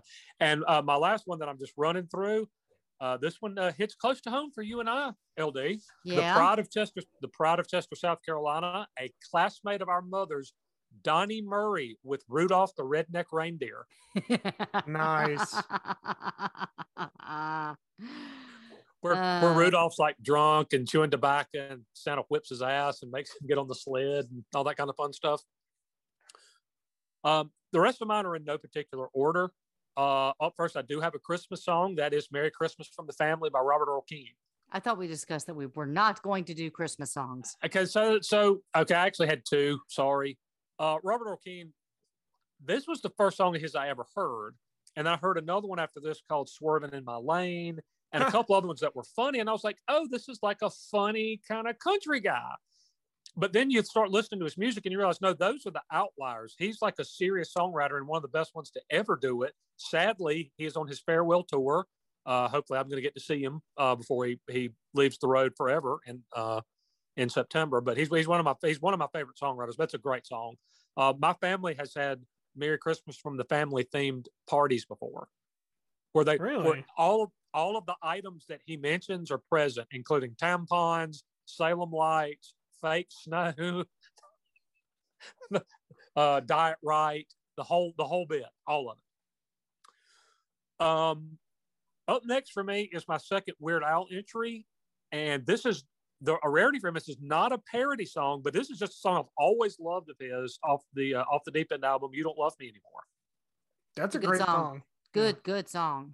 Absolutely. Still holding that The Saga Begins is the best, because you know what? I don't disagree with you. I do not disagree with you. I'm going off on a name dropping tangent for a second. Okay. I was playing a truant student in the movie 17 again. So I was supposed to be sitting outside waiting for the principal, and sitting across from me, if you guys know who was in that movie, it was Zac Efron and Tom Lennon. Now, I could not give two flying fricks about Zac Efron at this time. Did not care for him. I think now he's phenomenal. I thought he was great in the Ted Bundy movie, and he was awesome in The Greatest Showman. So I've got... Hey, time out real quick. Interesting you mentioned Ted Bundy, but I'll get there in just a minute. Okay. Okay, then. So Tom Lennon is a comedy god to me. And so I'm kind of just awestruck, but I'm trying not to make eye contact with him because I don't want to be that weirdo who's just like staring at Tom Lennon. And so I realized that they're trying to figure out the words to The Saga Begins, and they can't quite get it. And so I start singing it, and then they pick up where I'm at. And so now I'm sitting in a fake principal's office with Zac Efron and Tom Lennon singing my favorite Weird Al song, and my day could not have gone any better. And so yeah, I didn't actually want to tell Tom Lennon that story. We'll get to that later though. But that they apparently now Tom Lennon and Weird Al are best friends. Wow. They had it for some time now. And but it was just for some reason, like he couldn't remember the words. And I was like, I got you, Tom Lennon. And that's my story. Sweet. Up next for me, this is one from the early 90s. This was a band that they had these two or three sort of outlier novelty-ish songs. They actually got, and these got them a lot of attention. They started drawing more people into their concerts. So what they started doing was they did their two or three funny songs like first in their set, and then the people who just came to hear those could leave, and their hardcore fans could hear their regular music. It's a band called King Missile, and it's Detachable Penis. Classic. Oh, good one. And I don't know what's funnier, the whole song, which is about a guy who has a detachable penis and he loses it. He calls all his friends and they haven't seen it. And he ends up finding like a guy on the street corner has his penis laying on a blanket and he's selling it. And he has to like dicker he talks the guy down from $22 to $12 to buy his penis back. The whole thing of it, or the fact that the last minute of the song is just oh, detachable penis. Okay, so without spoiling anything, did anybody pick any songs by Tenacious D? Because I feel like they're underrepresented. They made my scratch list. Oh, okay. I did not put one. Come on, dude. Dave Grohl played the devil. I know. Up next for me is one of my all-time favorite comedians. That would be Tim Wilson with "It's a Sorry World." And this song is noteworthy for one. It's hysterically funny, but it contains the line that punches me and LD right in the old nuts, and it's you can be a governor at 21 or the president at 35. You can be the senator from South Carolina if you can just stay alive. Keep in mind, at the time he recorded that song, our junior senator was 86 years old. Strom Thurmond, dude. Yeah, Strom Thurmond and Fritz Hollings. Well, he's dead Combined now. age, Oh, no, he wasn't. 75. I'm not Tim saying we need to have an age cap on stuff, but would it hurt? At some point, you got to think, yeah. Well, and Strom did retire when he was 99. Unbelievable. He's like, I got to quit my job before I get into triple digits. It was really hard for me to only pick 2 Tim Wilson songs, and he may not be super well known by all of our audience. He was from Augusta, Georgia. He played football at Presbyterian College in Clinton, South Carolina. Really? He was a stand-up comedian, but he was also a musician, and he did really good. His funny songs were really good, really well written, and he would have excellent musicians play on them, like Dean Daughtry from Atlanta Rhythm Section. I think played on almost every one of his albums. It's very sadly Tim passed in 2014. Met him a couple of times, got really drunk with him in Greenwood, South Carolina, at a bar called Stokey's. Oddly enough. Thank you for that. As you do. As you do. Up next for me, Mojo Nixon. Debbie Gibson is pregnant with my 2-headed love child. Oh my God, I forgot about that one. Now, really, the song is kind of nonsensical, but it contains the line, Rick Astley is a panty waist. Yep. Mash my butt in his face. That's poetry right there. And would you like a fun fact? Fun fact. Portraying the part of Debbie Gibson in the video, do you remember who it was? Was it actually Debbie Gibson? It was not actually Debbie Gibson. I'm sure she declined. What year was it? This would have been about 88, I guess. Oh, I'm gonna say Julie Brown. Winona Ryder. What? Really? Oh, you can go watch it. Gene's favorite person ever in the history of the world. Gene will get drunk and message me on Facebook and be like, "Hey, have you talked to Winona lately?" That's hilarious. Because you were, in fact, her stand-in or body double. I was her stand-in, driving double, and body double for a movie. So I spent 28 days with her. Yes. Interesting. And Gene, for those who don't know, is Travis's cousin. Yep. If you guys don't know, me and my brother have a complicated family dynamic. Maybe we'll go into it one day. We'll get into that some other time. But you know what's funny is it's about as convoluted as I'm my own grandpa. Right. Quick funny Mojo Nixon story. So he had a story called a song called Don Henley Must Die. I don't know if y'all remember that one. No. Don Henley Must Die. Don't want no Eagles reunion with him and Glenn Fry. I forgot about Mojo Nixon. Jeez. He's playing at a club in Austin, I think, and he goes into Don Henley Must Die. And a guy gets up from the audience, walks on the stage, and starts singing it with him. It was Don Henley. Nice. That is amazing. Awesome. And so Mojo said, you know what? That guy has brass balls the size of church bells. And he retired that song.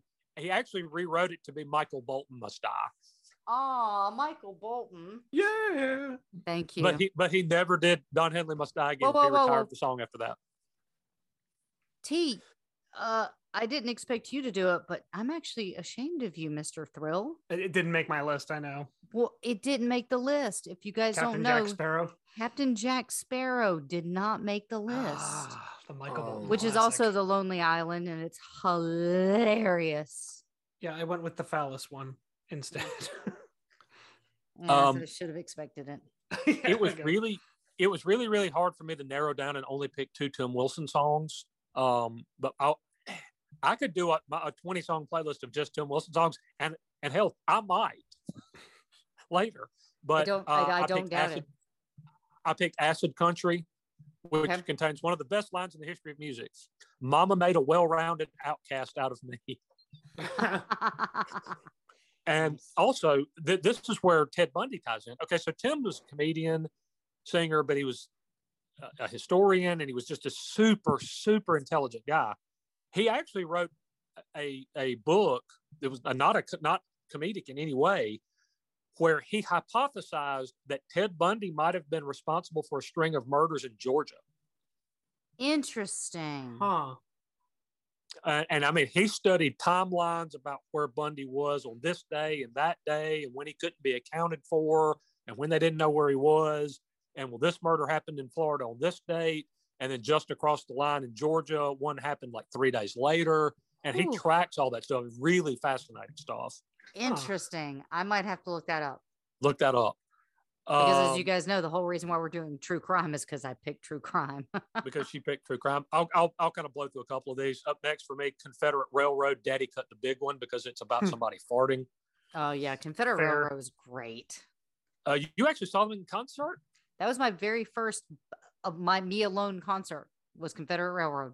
Was it Confederate Railroad and Little Texas or something? Yes, it was. And I saw them at the Police had played him. It was the county fair. It was one county fair. I want to say it was Anderson, probably. No, it was not. It's maybe like Marlboro County Fair or something like that. Oh wow. Mom had some kids singing in the county fair. Marlboro County, I believe, original home of Blenheim Ginger Ale. Wouldn't that shock me? Yep, I've got this was another group. I only put one of their songs. It was so hard to pick one, but in honor of the recently passed Naomi Judd, I'm going to go with Pinkerton Bowden's "Mama She's Lazy." Also could have picked the Ballad of Dick and Jane, Propane, which is hysterical, and then several of theirs, which I don't even think I can say the title, even on this podcast. just gonna have to trust me on that one. I think my last two, I've got Rodney Carrington's "Titties and Beer," and it's listed as being by Ren and Stimpy. In the song, it's announced as being Stinky Wizzleteats. That would be Happy Happy Joy Joy. Such a good song. So the one I'm going to pick, though, I mentioned Tim Wilson a couple of times. Favorite comedian, did funny songs, great stand-up, and wrote a very serious, non-comedic book. He did songs that were really funny story songs, and he did ones that skewered pop culture and politics, and they were very literate and intelligent, and they stand up even 20 and 30 years later because they're so well written. But he could write really funny, dumb ones too. And I want to listen to that one. This is a song that's like 50 seconds long. It's called Tammy and Randy. Tammy and Randy, Tammy and Randy, Tammy and Randy, Tammy and Randy, Tammy and Randy, Tammy and Randy, Tammy and Randy, Tammy and Randy, Tammy and Randy, Tammy and Randy, Tammy and Randy, Tammy and Randy, Tammy and Randy broke up. Who did? Tammy and Randy, Tammy and Randy, Tammy and Randy, Tammy and Randy, Tammy and Randy, Tammy and Randy, Tammy and Randy. Okay, stop it. That is the dumbest thing I've ever heard. And I've listened to our own podcast. I don't know. The third act really came together. That's so stupid. So dumb. Tabby and That's Randy. the dumbest thing I've ever heard. I love it. Oh my gosh. And I could have picked so many of his songs that are so funny and so well written, and they're so timeless. And I picked Tammy and Randy. Wow. Yeah. Woo. All right. Well, moving on. If you're not familiar with him, look him up. He's got better work than what I just played you. But that song just makes me laugh like a moron. Well, I don't know what to say after that. Yeah. Well, that happened. How do you follow that? Now, who could argue with that? All right. Well, okay. So next, we're going to have to put another, if you hadn't noticed, most of this podcast is not good for kids today. So this next part coming up is definitely not okay for kids. I am very much into what I'm very much into, and I think most people know what I'm very much into, and that would be things like Chernobyl and the paranormal and musicals. But I am one of those who can fall asleep to true crime documentaries like it ain't no thing. It's white noise to me. By the way, not Peter Coyote, but what's the guy who does the voiceover for Forensic Files? Is that Peter Coyote? No, it's Bill something. Bill Curtis. Bill Curtis. Bill Curtis, yeah. Bill Curtis. Okay. Voice like an angel. Robert Stack, Unsolved Mysteries. We have fallen asleep to him many a night. But I don't know why there is this big wave of true crime interest. So with podcasts like, Serial, My Favorite Murder, Someone Knows Something, like all these different podcasts who cover true crime and do it infinitely better than we do. And probably one of my favorites, by the way, is Hollywood Crime Scene. Hello, Rachel. Hello, Desi. Two of my favorite bawdy ladies. We're very much into true crime in this household. And so we actually wanted to cover true crime stories from our hometown. Now, there was one small caveat. I come from a town of like 200 people, and it's a little town called Slidell. Not much happens there. It's much bigger now. It's grown considerably, but yes, when you were born there, it was tiny. It was very tiny. And I think during Katrina, a lot of it, unfortunately, kind of got wiped off. I actually did drive through it not too long ago. It's grown considerably, and they've built it back. But yeah, it took it on the chin big time from Katrina, for sure. Yeah, I know that was one of the places that was hit the hardest by Katrina. That wasn't Nolens. But since my town at the time was very small, we came up with the caveat that we were allowed to choose the largest city that's close to you. So I think, Will the Thrill, you should go first and let us know, where you're from originally and tell us the case that you're going to cover. Very well. Many of you know me as the guy from New Jersey, and that's where I spent the bulk of my young adult / formative years. But I was actually born in Connecticut. Now, for this exercise, that was particularly challenging because Connecticut routinely comes up in the top 7 or 8 of safest states in the United States. So I was born in a town called Norwalk. Closest major city, I think, would be Danbury, which doesn't offer a whole lot. And when I looked into true crime for this one, I actually found a case that did not receive justice for 33 years. Wow. Yep. And that's the case of Kathleen Flynn. So we go back to 1986. Kathleen Flynn was 11 years old, and she attended a local school in Norwalk, Connecticut. So at this point, I'm about 7 years old. She is abducted by a man named Mark Karen, who basically does the, hey, I've got something to show you. She goes along with it, deviates from her walk from home. He lures her away, and needless to say, he ends up sexually assaulting her and actually strangling her with an electrical wire. So he stashes the body. Little girl doesn't come home. Family starts looking. They find her not far from the school. And of course, the investigation is launched. Mark Karen had a past. He was actually accused of sexual assault earlier that year. He was a prime suspect in the Flynn case. However, a lot of things just didn't line up to get the conviction. For example, there was a report from a local who was driving saying that her car was struck by Karen as he was allegedly leaving the school. But it turned out that he had an alibi, so that didn't pan out. They even collected DNA evidence from Karen. They collected hair, but nothing really matched. So for a number of reasons, they just couldn't get a conviction no matter what. So basically, Karen goes free and continues to be, pardon my French, but a piece of shit scumbag as he continues to sexually assault several other young women up until about 1990. There were about 4 cases brought up with this just dirtbag, and they all involved being bound with electrical wire. So that became kind of his calling card. Now, Katie Flynn was the only one he had actually murdered, but the other women were sexually assaulted. So they can't get anything on him. He's, brought up on charges for sexual assault, but this murder just doesn't stick. So the case eventually goes cold. Until 2002, the Police Detective Bureau in Connecticut actually picks it up, and they start weighing this evidence again, and they track Karen to his home, he now lives in Maine. And they brought up the old DNA evidence, and they got a warrant for new DNA evidence from under his fingernails. And whatever magic they worked was able to take the DNA from the time Kathleen was murdered and match it up with Karen. And finally, in 2019, he was arrested. So after 33 years, the Flynn family got justice. And thankfully, Karen was thrown into prison where it's exactly where he should be. That's 33 years, my Lord. 33 years, yeah.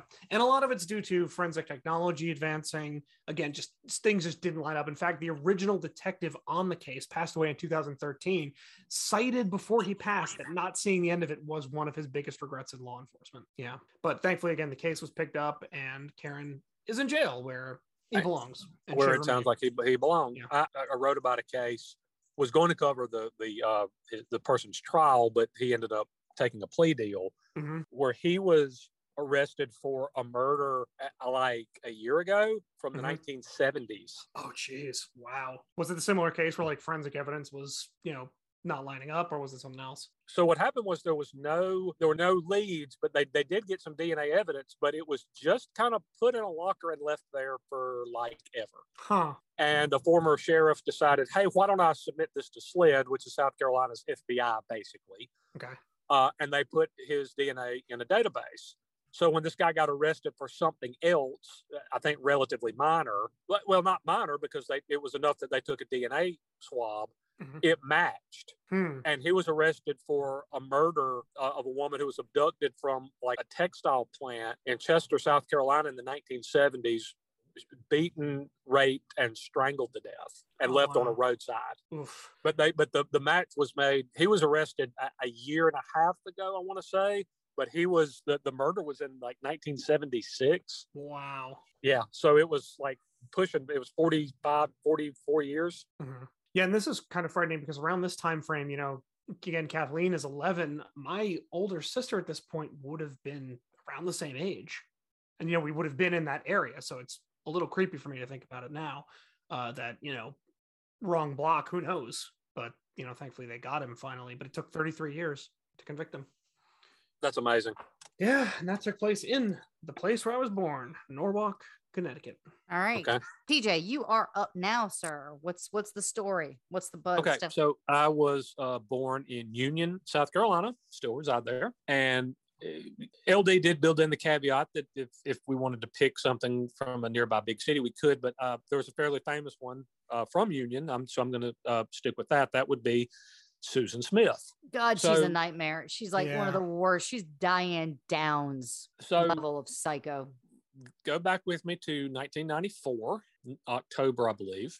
I'm already there. A young lady named Susan Smith claimed that she was carjacked and that an assailant took her car and her 2 infant children, kidnapped them via carjacking. I was 19 at the time and in college, freshman or sophomore, I think. And I worked at the local radio station. So obviously, and this was a station that was very news heavy. So that was obviously a big story. It became a huge national story. And people everywhere were on the lookout for her car, per her telling, with her 2 infant children in it, having been carjacked and kidnapped by a quote, just random black man. Okay, so that was her story. She pulled up to a stoplight. There's no other cars there. A unknown black male carjacked her, drove off with her car and her 2 children.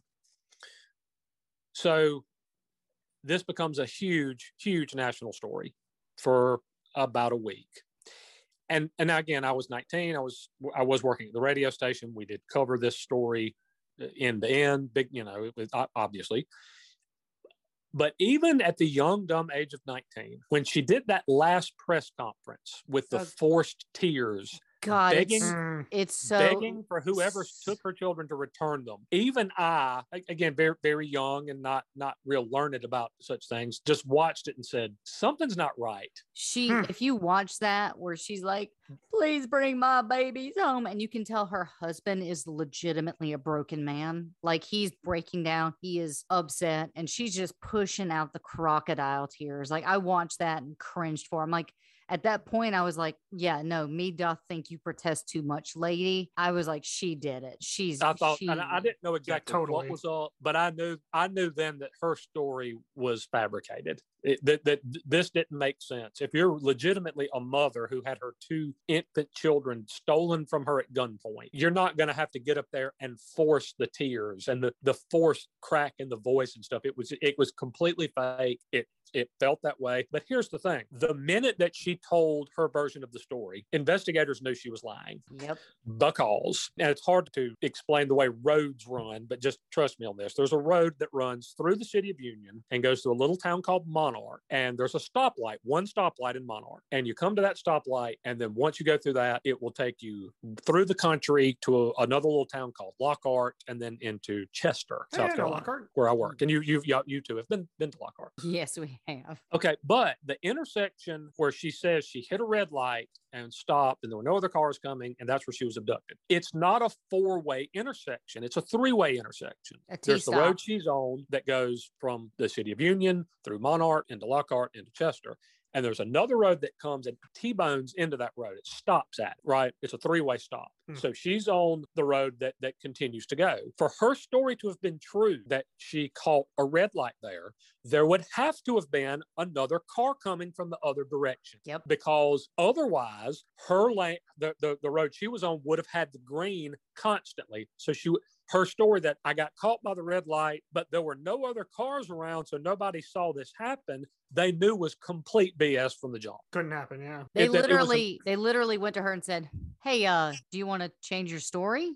And she hung with it for about a week, and then, of course, revealed the awful, horrible truth which was that she drove through Monarch out toward Lockhart, took an off-road to John D. Long Lake, and rolled her car with her 2 infant children, Alex and Michael Smith, into the lake. Yes, and it's because she was actually entangled in an affair, I believe, with her boss's son or something like that, or her boss. With a man named Kerry Findlay. Yeah, and he had basically said, "I'm sorry, you don't fit into my life plan. I don't want kids."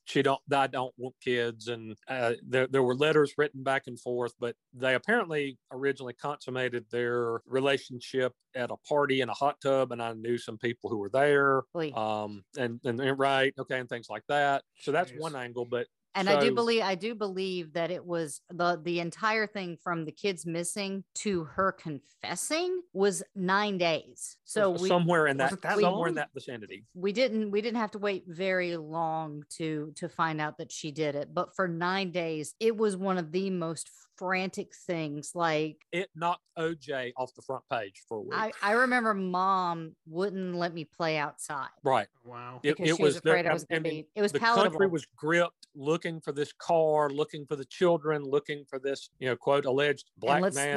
Let's say their names. Their names. Carjacker. Let's say their names, because they are the victims here. Their names were Michael and Alex, and they were angels. Yeah. If you start thinking about what happened to them, it's so horrific. Like, I don't even want to think about it. No, it's bad. No. The way their lives ended. And so of course she ends up confessing to what she did.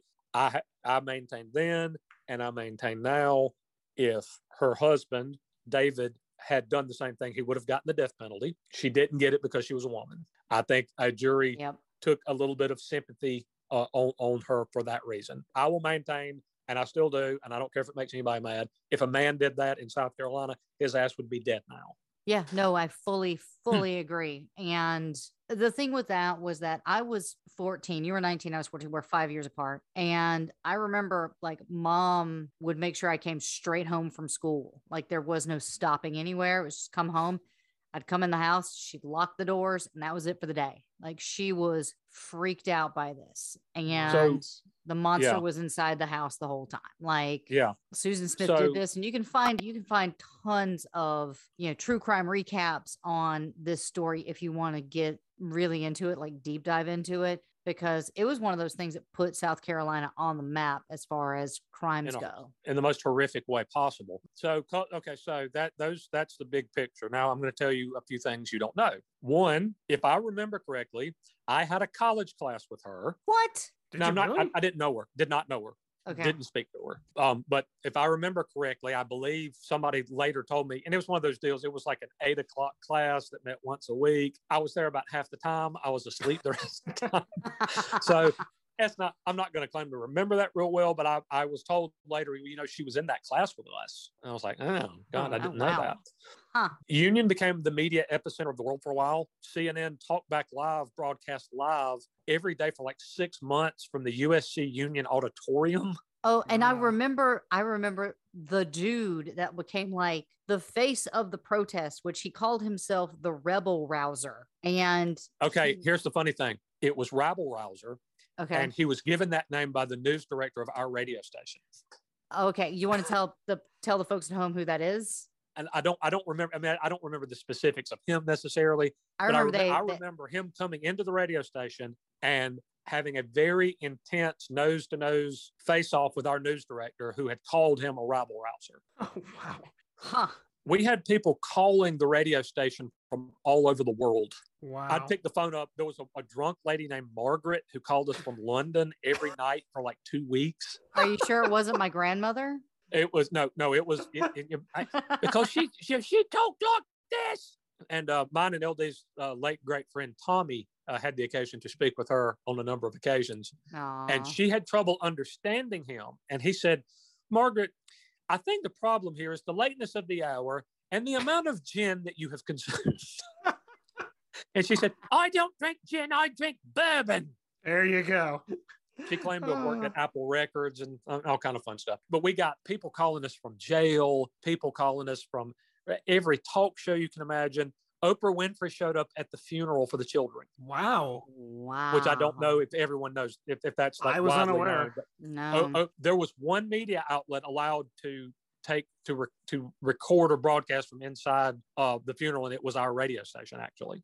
Oh wow! So now it's the part where I'm gonna drop something on you. I've never shared publicly. I told a few people, may have even told you, LD, but it's been a really long time and you've probably forgotten. Yeah. So in the midst of this blitz of CNN's live in town every day, and Oprah Winfrey showed up at the funeral, and I think Sally Jesse did too, if I remember correctly. Oh, wow. There were throngs of media folks. I ended up on a current affair. I think I was on the CBS Evening News one time as a result of this. And things would have gotten even crazier had the judge allowed cameras in the courtroom, but he did not.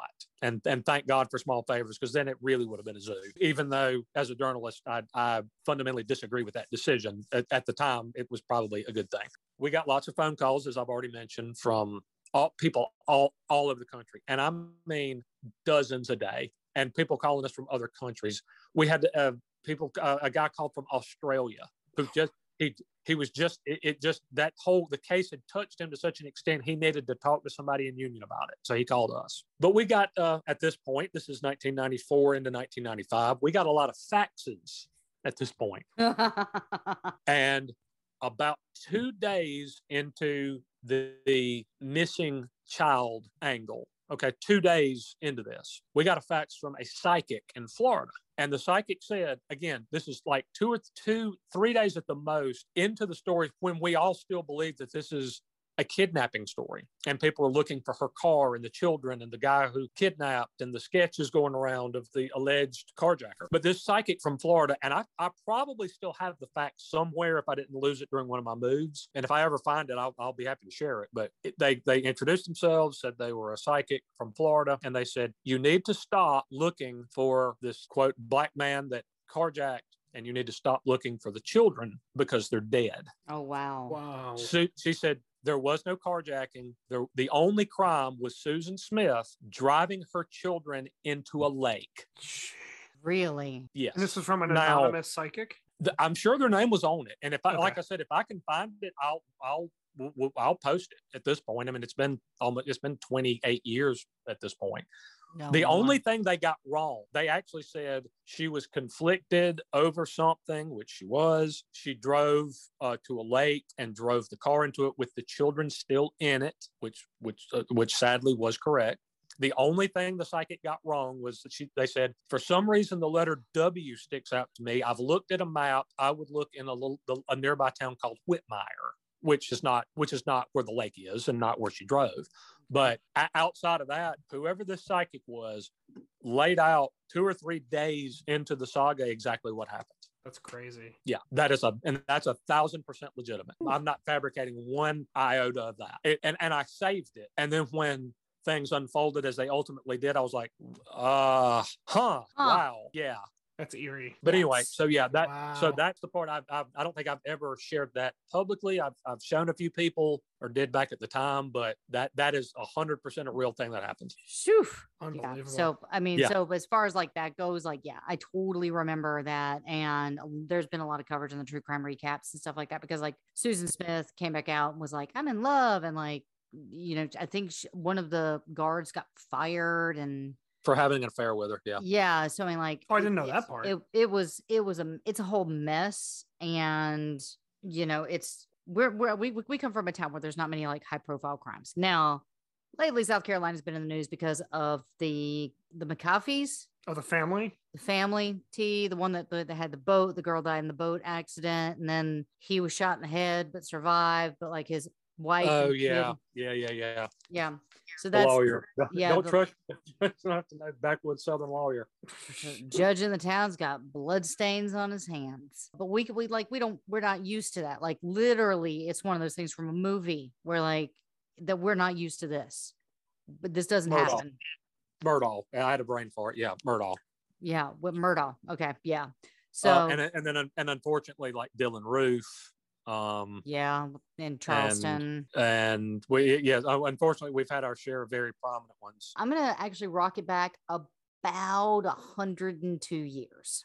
Oh, jeez. And I swear I only wrote 4 pages on this, so it's really short. So remember we were talking about the caveats. I'm from Slidell, and so I actually went with Nolans. And for those who don't know, I'm Cajun, proud of it. And so I'm pretty excited that we get to talk about this case, because it is a very strange case. And it is the 1918-1919 case of the Axeman. So from over a year, from May 1918 to October 1919, the city of Nolans was in a frenzied panic over a serial killer they had dubbed the Axeman. So the first person that died was a grocer who happened to be Italian, named Joseph Maggio, and his wife, Catherine. They were killed on May the 23rd, 1918, as they lay sleeping in the apartment that actually sat above the grocery store. The killer cut the couple's throat with a straight razor and then bashed their head in with an axe. Jeez. So, it was brutal. That's why I put this warning on here. So when law enforcement began to investigate, they found bloody clothes that belonged to the murderer. So he had obviously changed into a clean set of clothes before leaving. The police ruled out robbery as a motivation for the attacks, and money as the money and valuables were left in plain sight.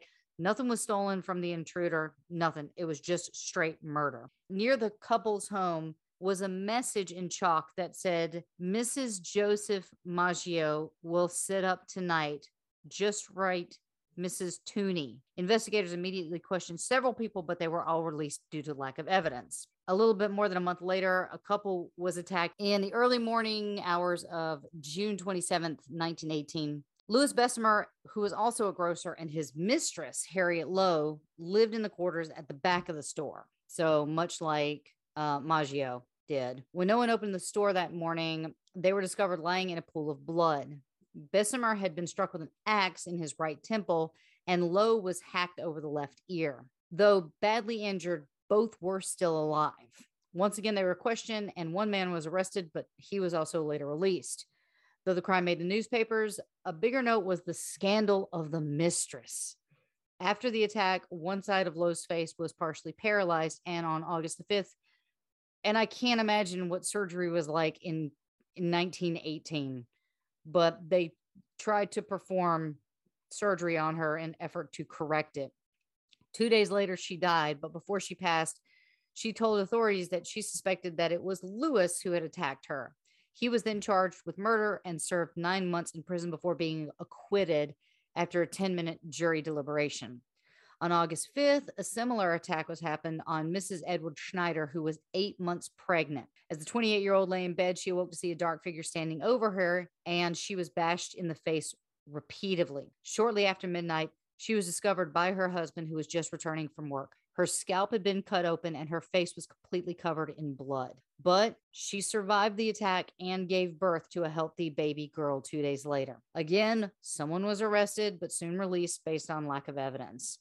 By this time, they had begun to speculate that the attacks were related to previous incidents involving Bessemer and Maggio. And I should say at this point, the weird thing is that the attacker never brought the axe to the scene. There was always an axe at the scene, and it was typically, in most cases, left at the scene or left near the scene. So he never brought his own axe. Just 5 days later, yet another grocer named Joseph Ramno, and I'm probably mistaken that name, I apologize, was attacked on August the 10th. He was an elder grocer who lived with his 2 nieces and woke to the sound of the commotion in the adjoining room where their uncle resided. The girls entered his room to find that he had taken a serious blow to his head and the assailant was leaving. The grocer, though seriously injured, was able to walk to the ambulance once it arrived, but he died 2 days later due to severe head trauma. The girls were able to provide a brief description of the killer, a dark-skinned, heavy-set man who wore a dark suit and a slouched hat. Other clues of the crime were similar to the previous ones, such as the scenes were often ransacked, but nothing ever stolen, and that the killer used the owner's hatchet and blades, and the panels of doors or windows were chiseled away to gain entry, and that the majority of the victims were Italian. And yet another series of murders and assaults by the Axeman swept the city. The police were inundated with reports from the citizens claiming to have seen an Axeman lurking in the neighborhoods, axe found in the backyards, doors and windows that appeared to have been tampered with, people trying to carry loaded shotguns. Family members took turn watching over their families at night, and one reported that the alleged Axeman was masquerading as a woman, and another had seen him leaping over back fences. So, of course, this town was in absolute panic at this time. And I'm just going to say something. Anytime you take somebody's life, that's a vicious, horrific act. But when you're doing it with an axe, geez, I mean, it's bad enough. But if you shoot somebody, you can feel slightly detached from the event, probably because you can be a long distance from them. If you stab somebody or whack them with an axe, that's very personal and violent. I mean, you're doing it. You have to be right up on them. You're physically putting something in them that ends their life. Yep. That's just like a level of vicious I can't even get my mind around. Yeah. And that's a lot of times when it comes to something like that, unless it is a random act of violence, such as a mugging, that they say that stabbing is a very personal thing. Because you have to look them in the eye or you have to be very close to them to do it. And so it's more of a passionate thing. And an axe would be the same, I would think. Yeah, exactly. So people were afraid and they were determined to protect themselves, bordering on panic. But something happened. And so the killer cooled off. He went through a cooling off period, which is typical with some serial killers. Over the next few months, people started to calm down and neighborhoods went back to normal up until March 10th, 1919, when the Axeman struck again. A gentleman named Charles, who was an immigrant and a grocer who lived with his wife, Rosie, and their 2-year-old daughter, Mary, in the town of Gretna, just across the Mississippi River from Nolens. Screams were heard coming from his residence early in the morning hours. The neighboring grocer, it just sounds like New Orleans is just full of grocers at this point. And unlucky ones at that. Orlando Giordano rushed across the street to investigate, and then he had found that all 3 had been attacked. Rose awakened to find her husband struggling with a large man wielding an axe. And when her husband fell to the floor, the assailant turned on her as she held her daughter and begged for their lives. Undaunted, the killer slammed the axe down on both the mother and the daughter. When the neighbors arrived, Charles lay in a pool of blood as Rose stood in the doorway with a serious head wound clutching her deceased daughter.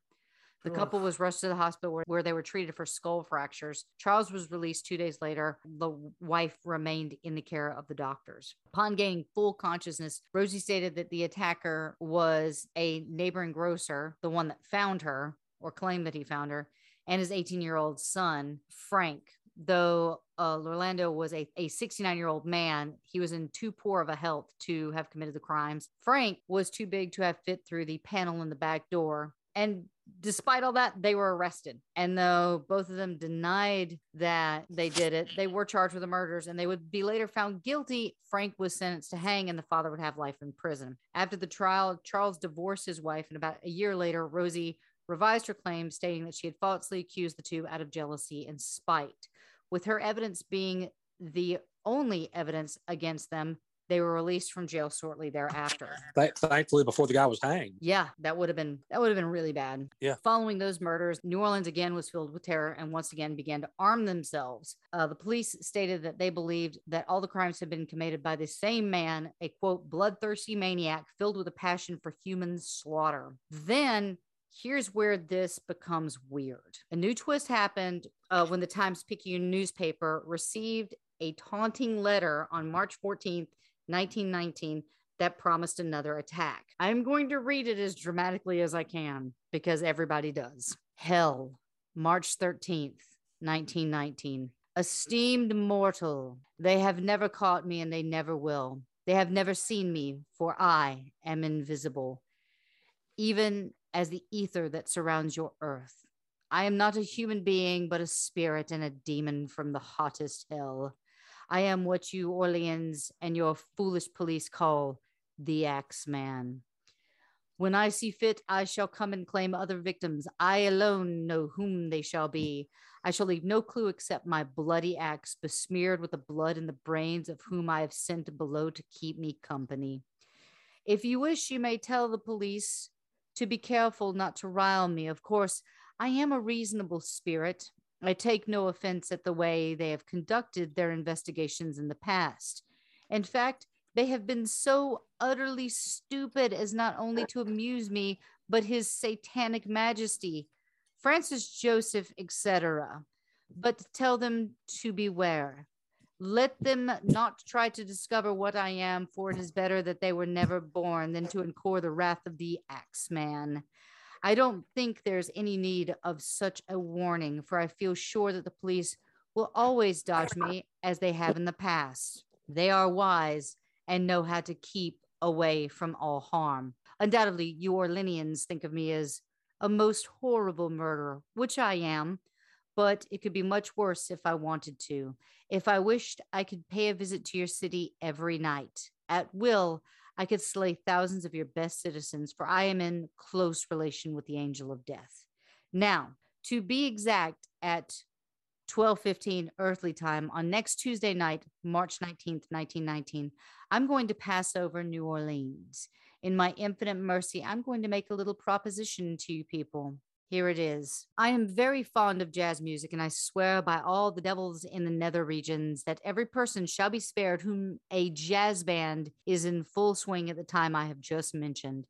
If everyone has a jazz band going, well then, so much better for you people. One thing is certain, and that is some of you people who do not have on jazz on Tuesday night, if there be any, will get the axe. Well, as I am cold and crave the warmth of my native Tartus, and it is about time I leave your earthly home, I will cease my discourse, hoping that thou wilt publish this, that it may go well with thee. I have been and will be the worst spirit that has ever existed in either the fact or realm of fancy. And that was the letter that he sent. So basically he was like, hey guys, I'm going to come to New Orleans, and if you have a jazz band, I won't kill you. And according to sources, well, per the killer statement, that no one was listening to jazz on the 19th of March. Music was abundant. Music flowed from house to house across the city. The dance halls were filled to capacity. Professional and amateur bands played jazz parties at hundreds of homes and towns. And you know what? Not a single person was killed that night. I miss the good old days when evil and insane people just sent missives to newspapers instead of putting it on social media. Yeah, sit down and write a letter. It's more quaint. Yeah. You know how getting like a thank you card is always nice? Same thing. For several weeks, all was quiet, but people still lived in fear. On August 10th, 1919, another grocer named Steve Boca was attacked in his bedroom as he slept. Boca awoke during the night to find a dark figure looming over his bed, and then suffering from a blow to an axe. He survived, and upon regaining consciousness, he ran to the home of his neighbor, Frank, where he lost consciousness and collapsed. He was treated for his injuries, but was unable to remember the details of his attacks. Like the others who'd been assailed by the Axeman, nothing was taken from his home, and a panel on the back door had been broken away. On September 2nd, a local druggist named William Carson escaped the lethal Axeman when he fired several shots at an intruder who'd broken into his home. The killer left a broken door and an axe behind. On September 3rd, 1919, a young girl named Sarah Lawman was attacked with an axe while she slept in her locked and shuttered home. When neighbors came to check on the young woman who had lived alone, they discovered her lying unconscious on her bed, suffering a head injury and several missing teeth. Though she was suffering from a brain concussion, she did discover, and a bloody axe was discovered on the front lawn of the building.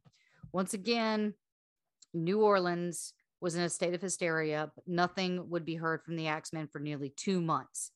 The last attack came on October 27th, 1919, when a grocer named Mike Pepitone was slain.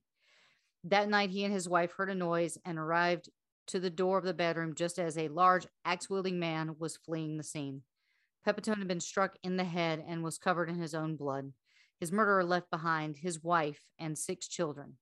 Mrs. Pepitone, the mother of the 6 kids, was unable to describe any characteristics of her killer, and the usual clues, which were a shattered panel in the back door and an axe, were left behind. Authorities continued to work on the case, but it would be in vain. His murder, Mike Pepitone's murder, was the last known murder of the Axeman killer. He was never seen or heard from again. And that's my true crime story. That one remained unsolved. That one remained unsolved. Oh. And funny enough, it has been sort of it passed into legend. And his character has appeared on TV shows like American Horror Story, and hundreds of podcasts have been done about it.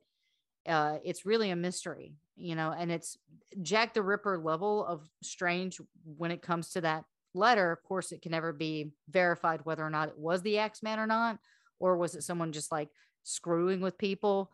There are a lot of world events happening around this time, and this was newsworthy.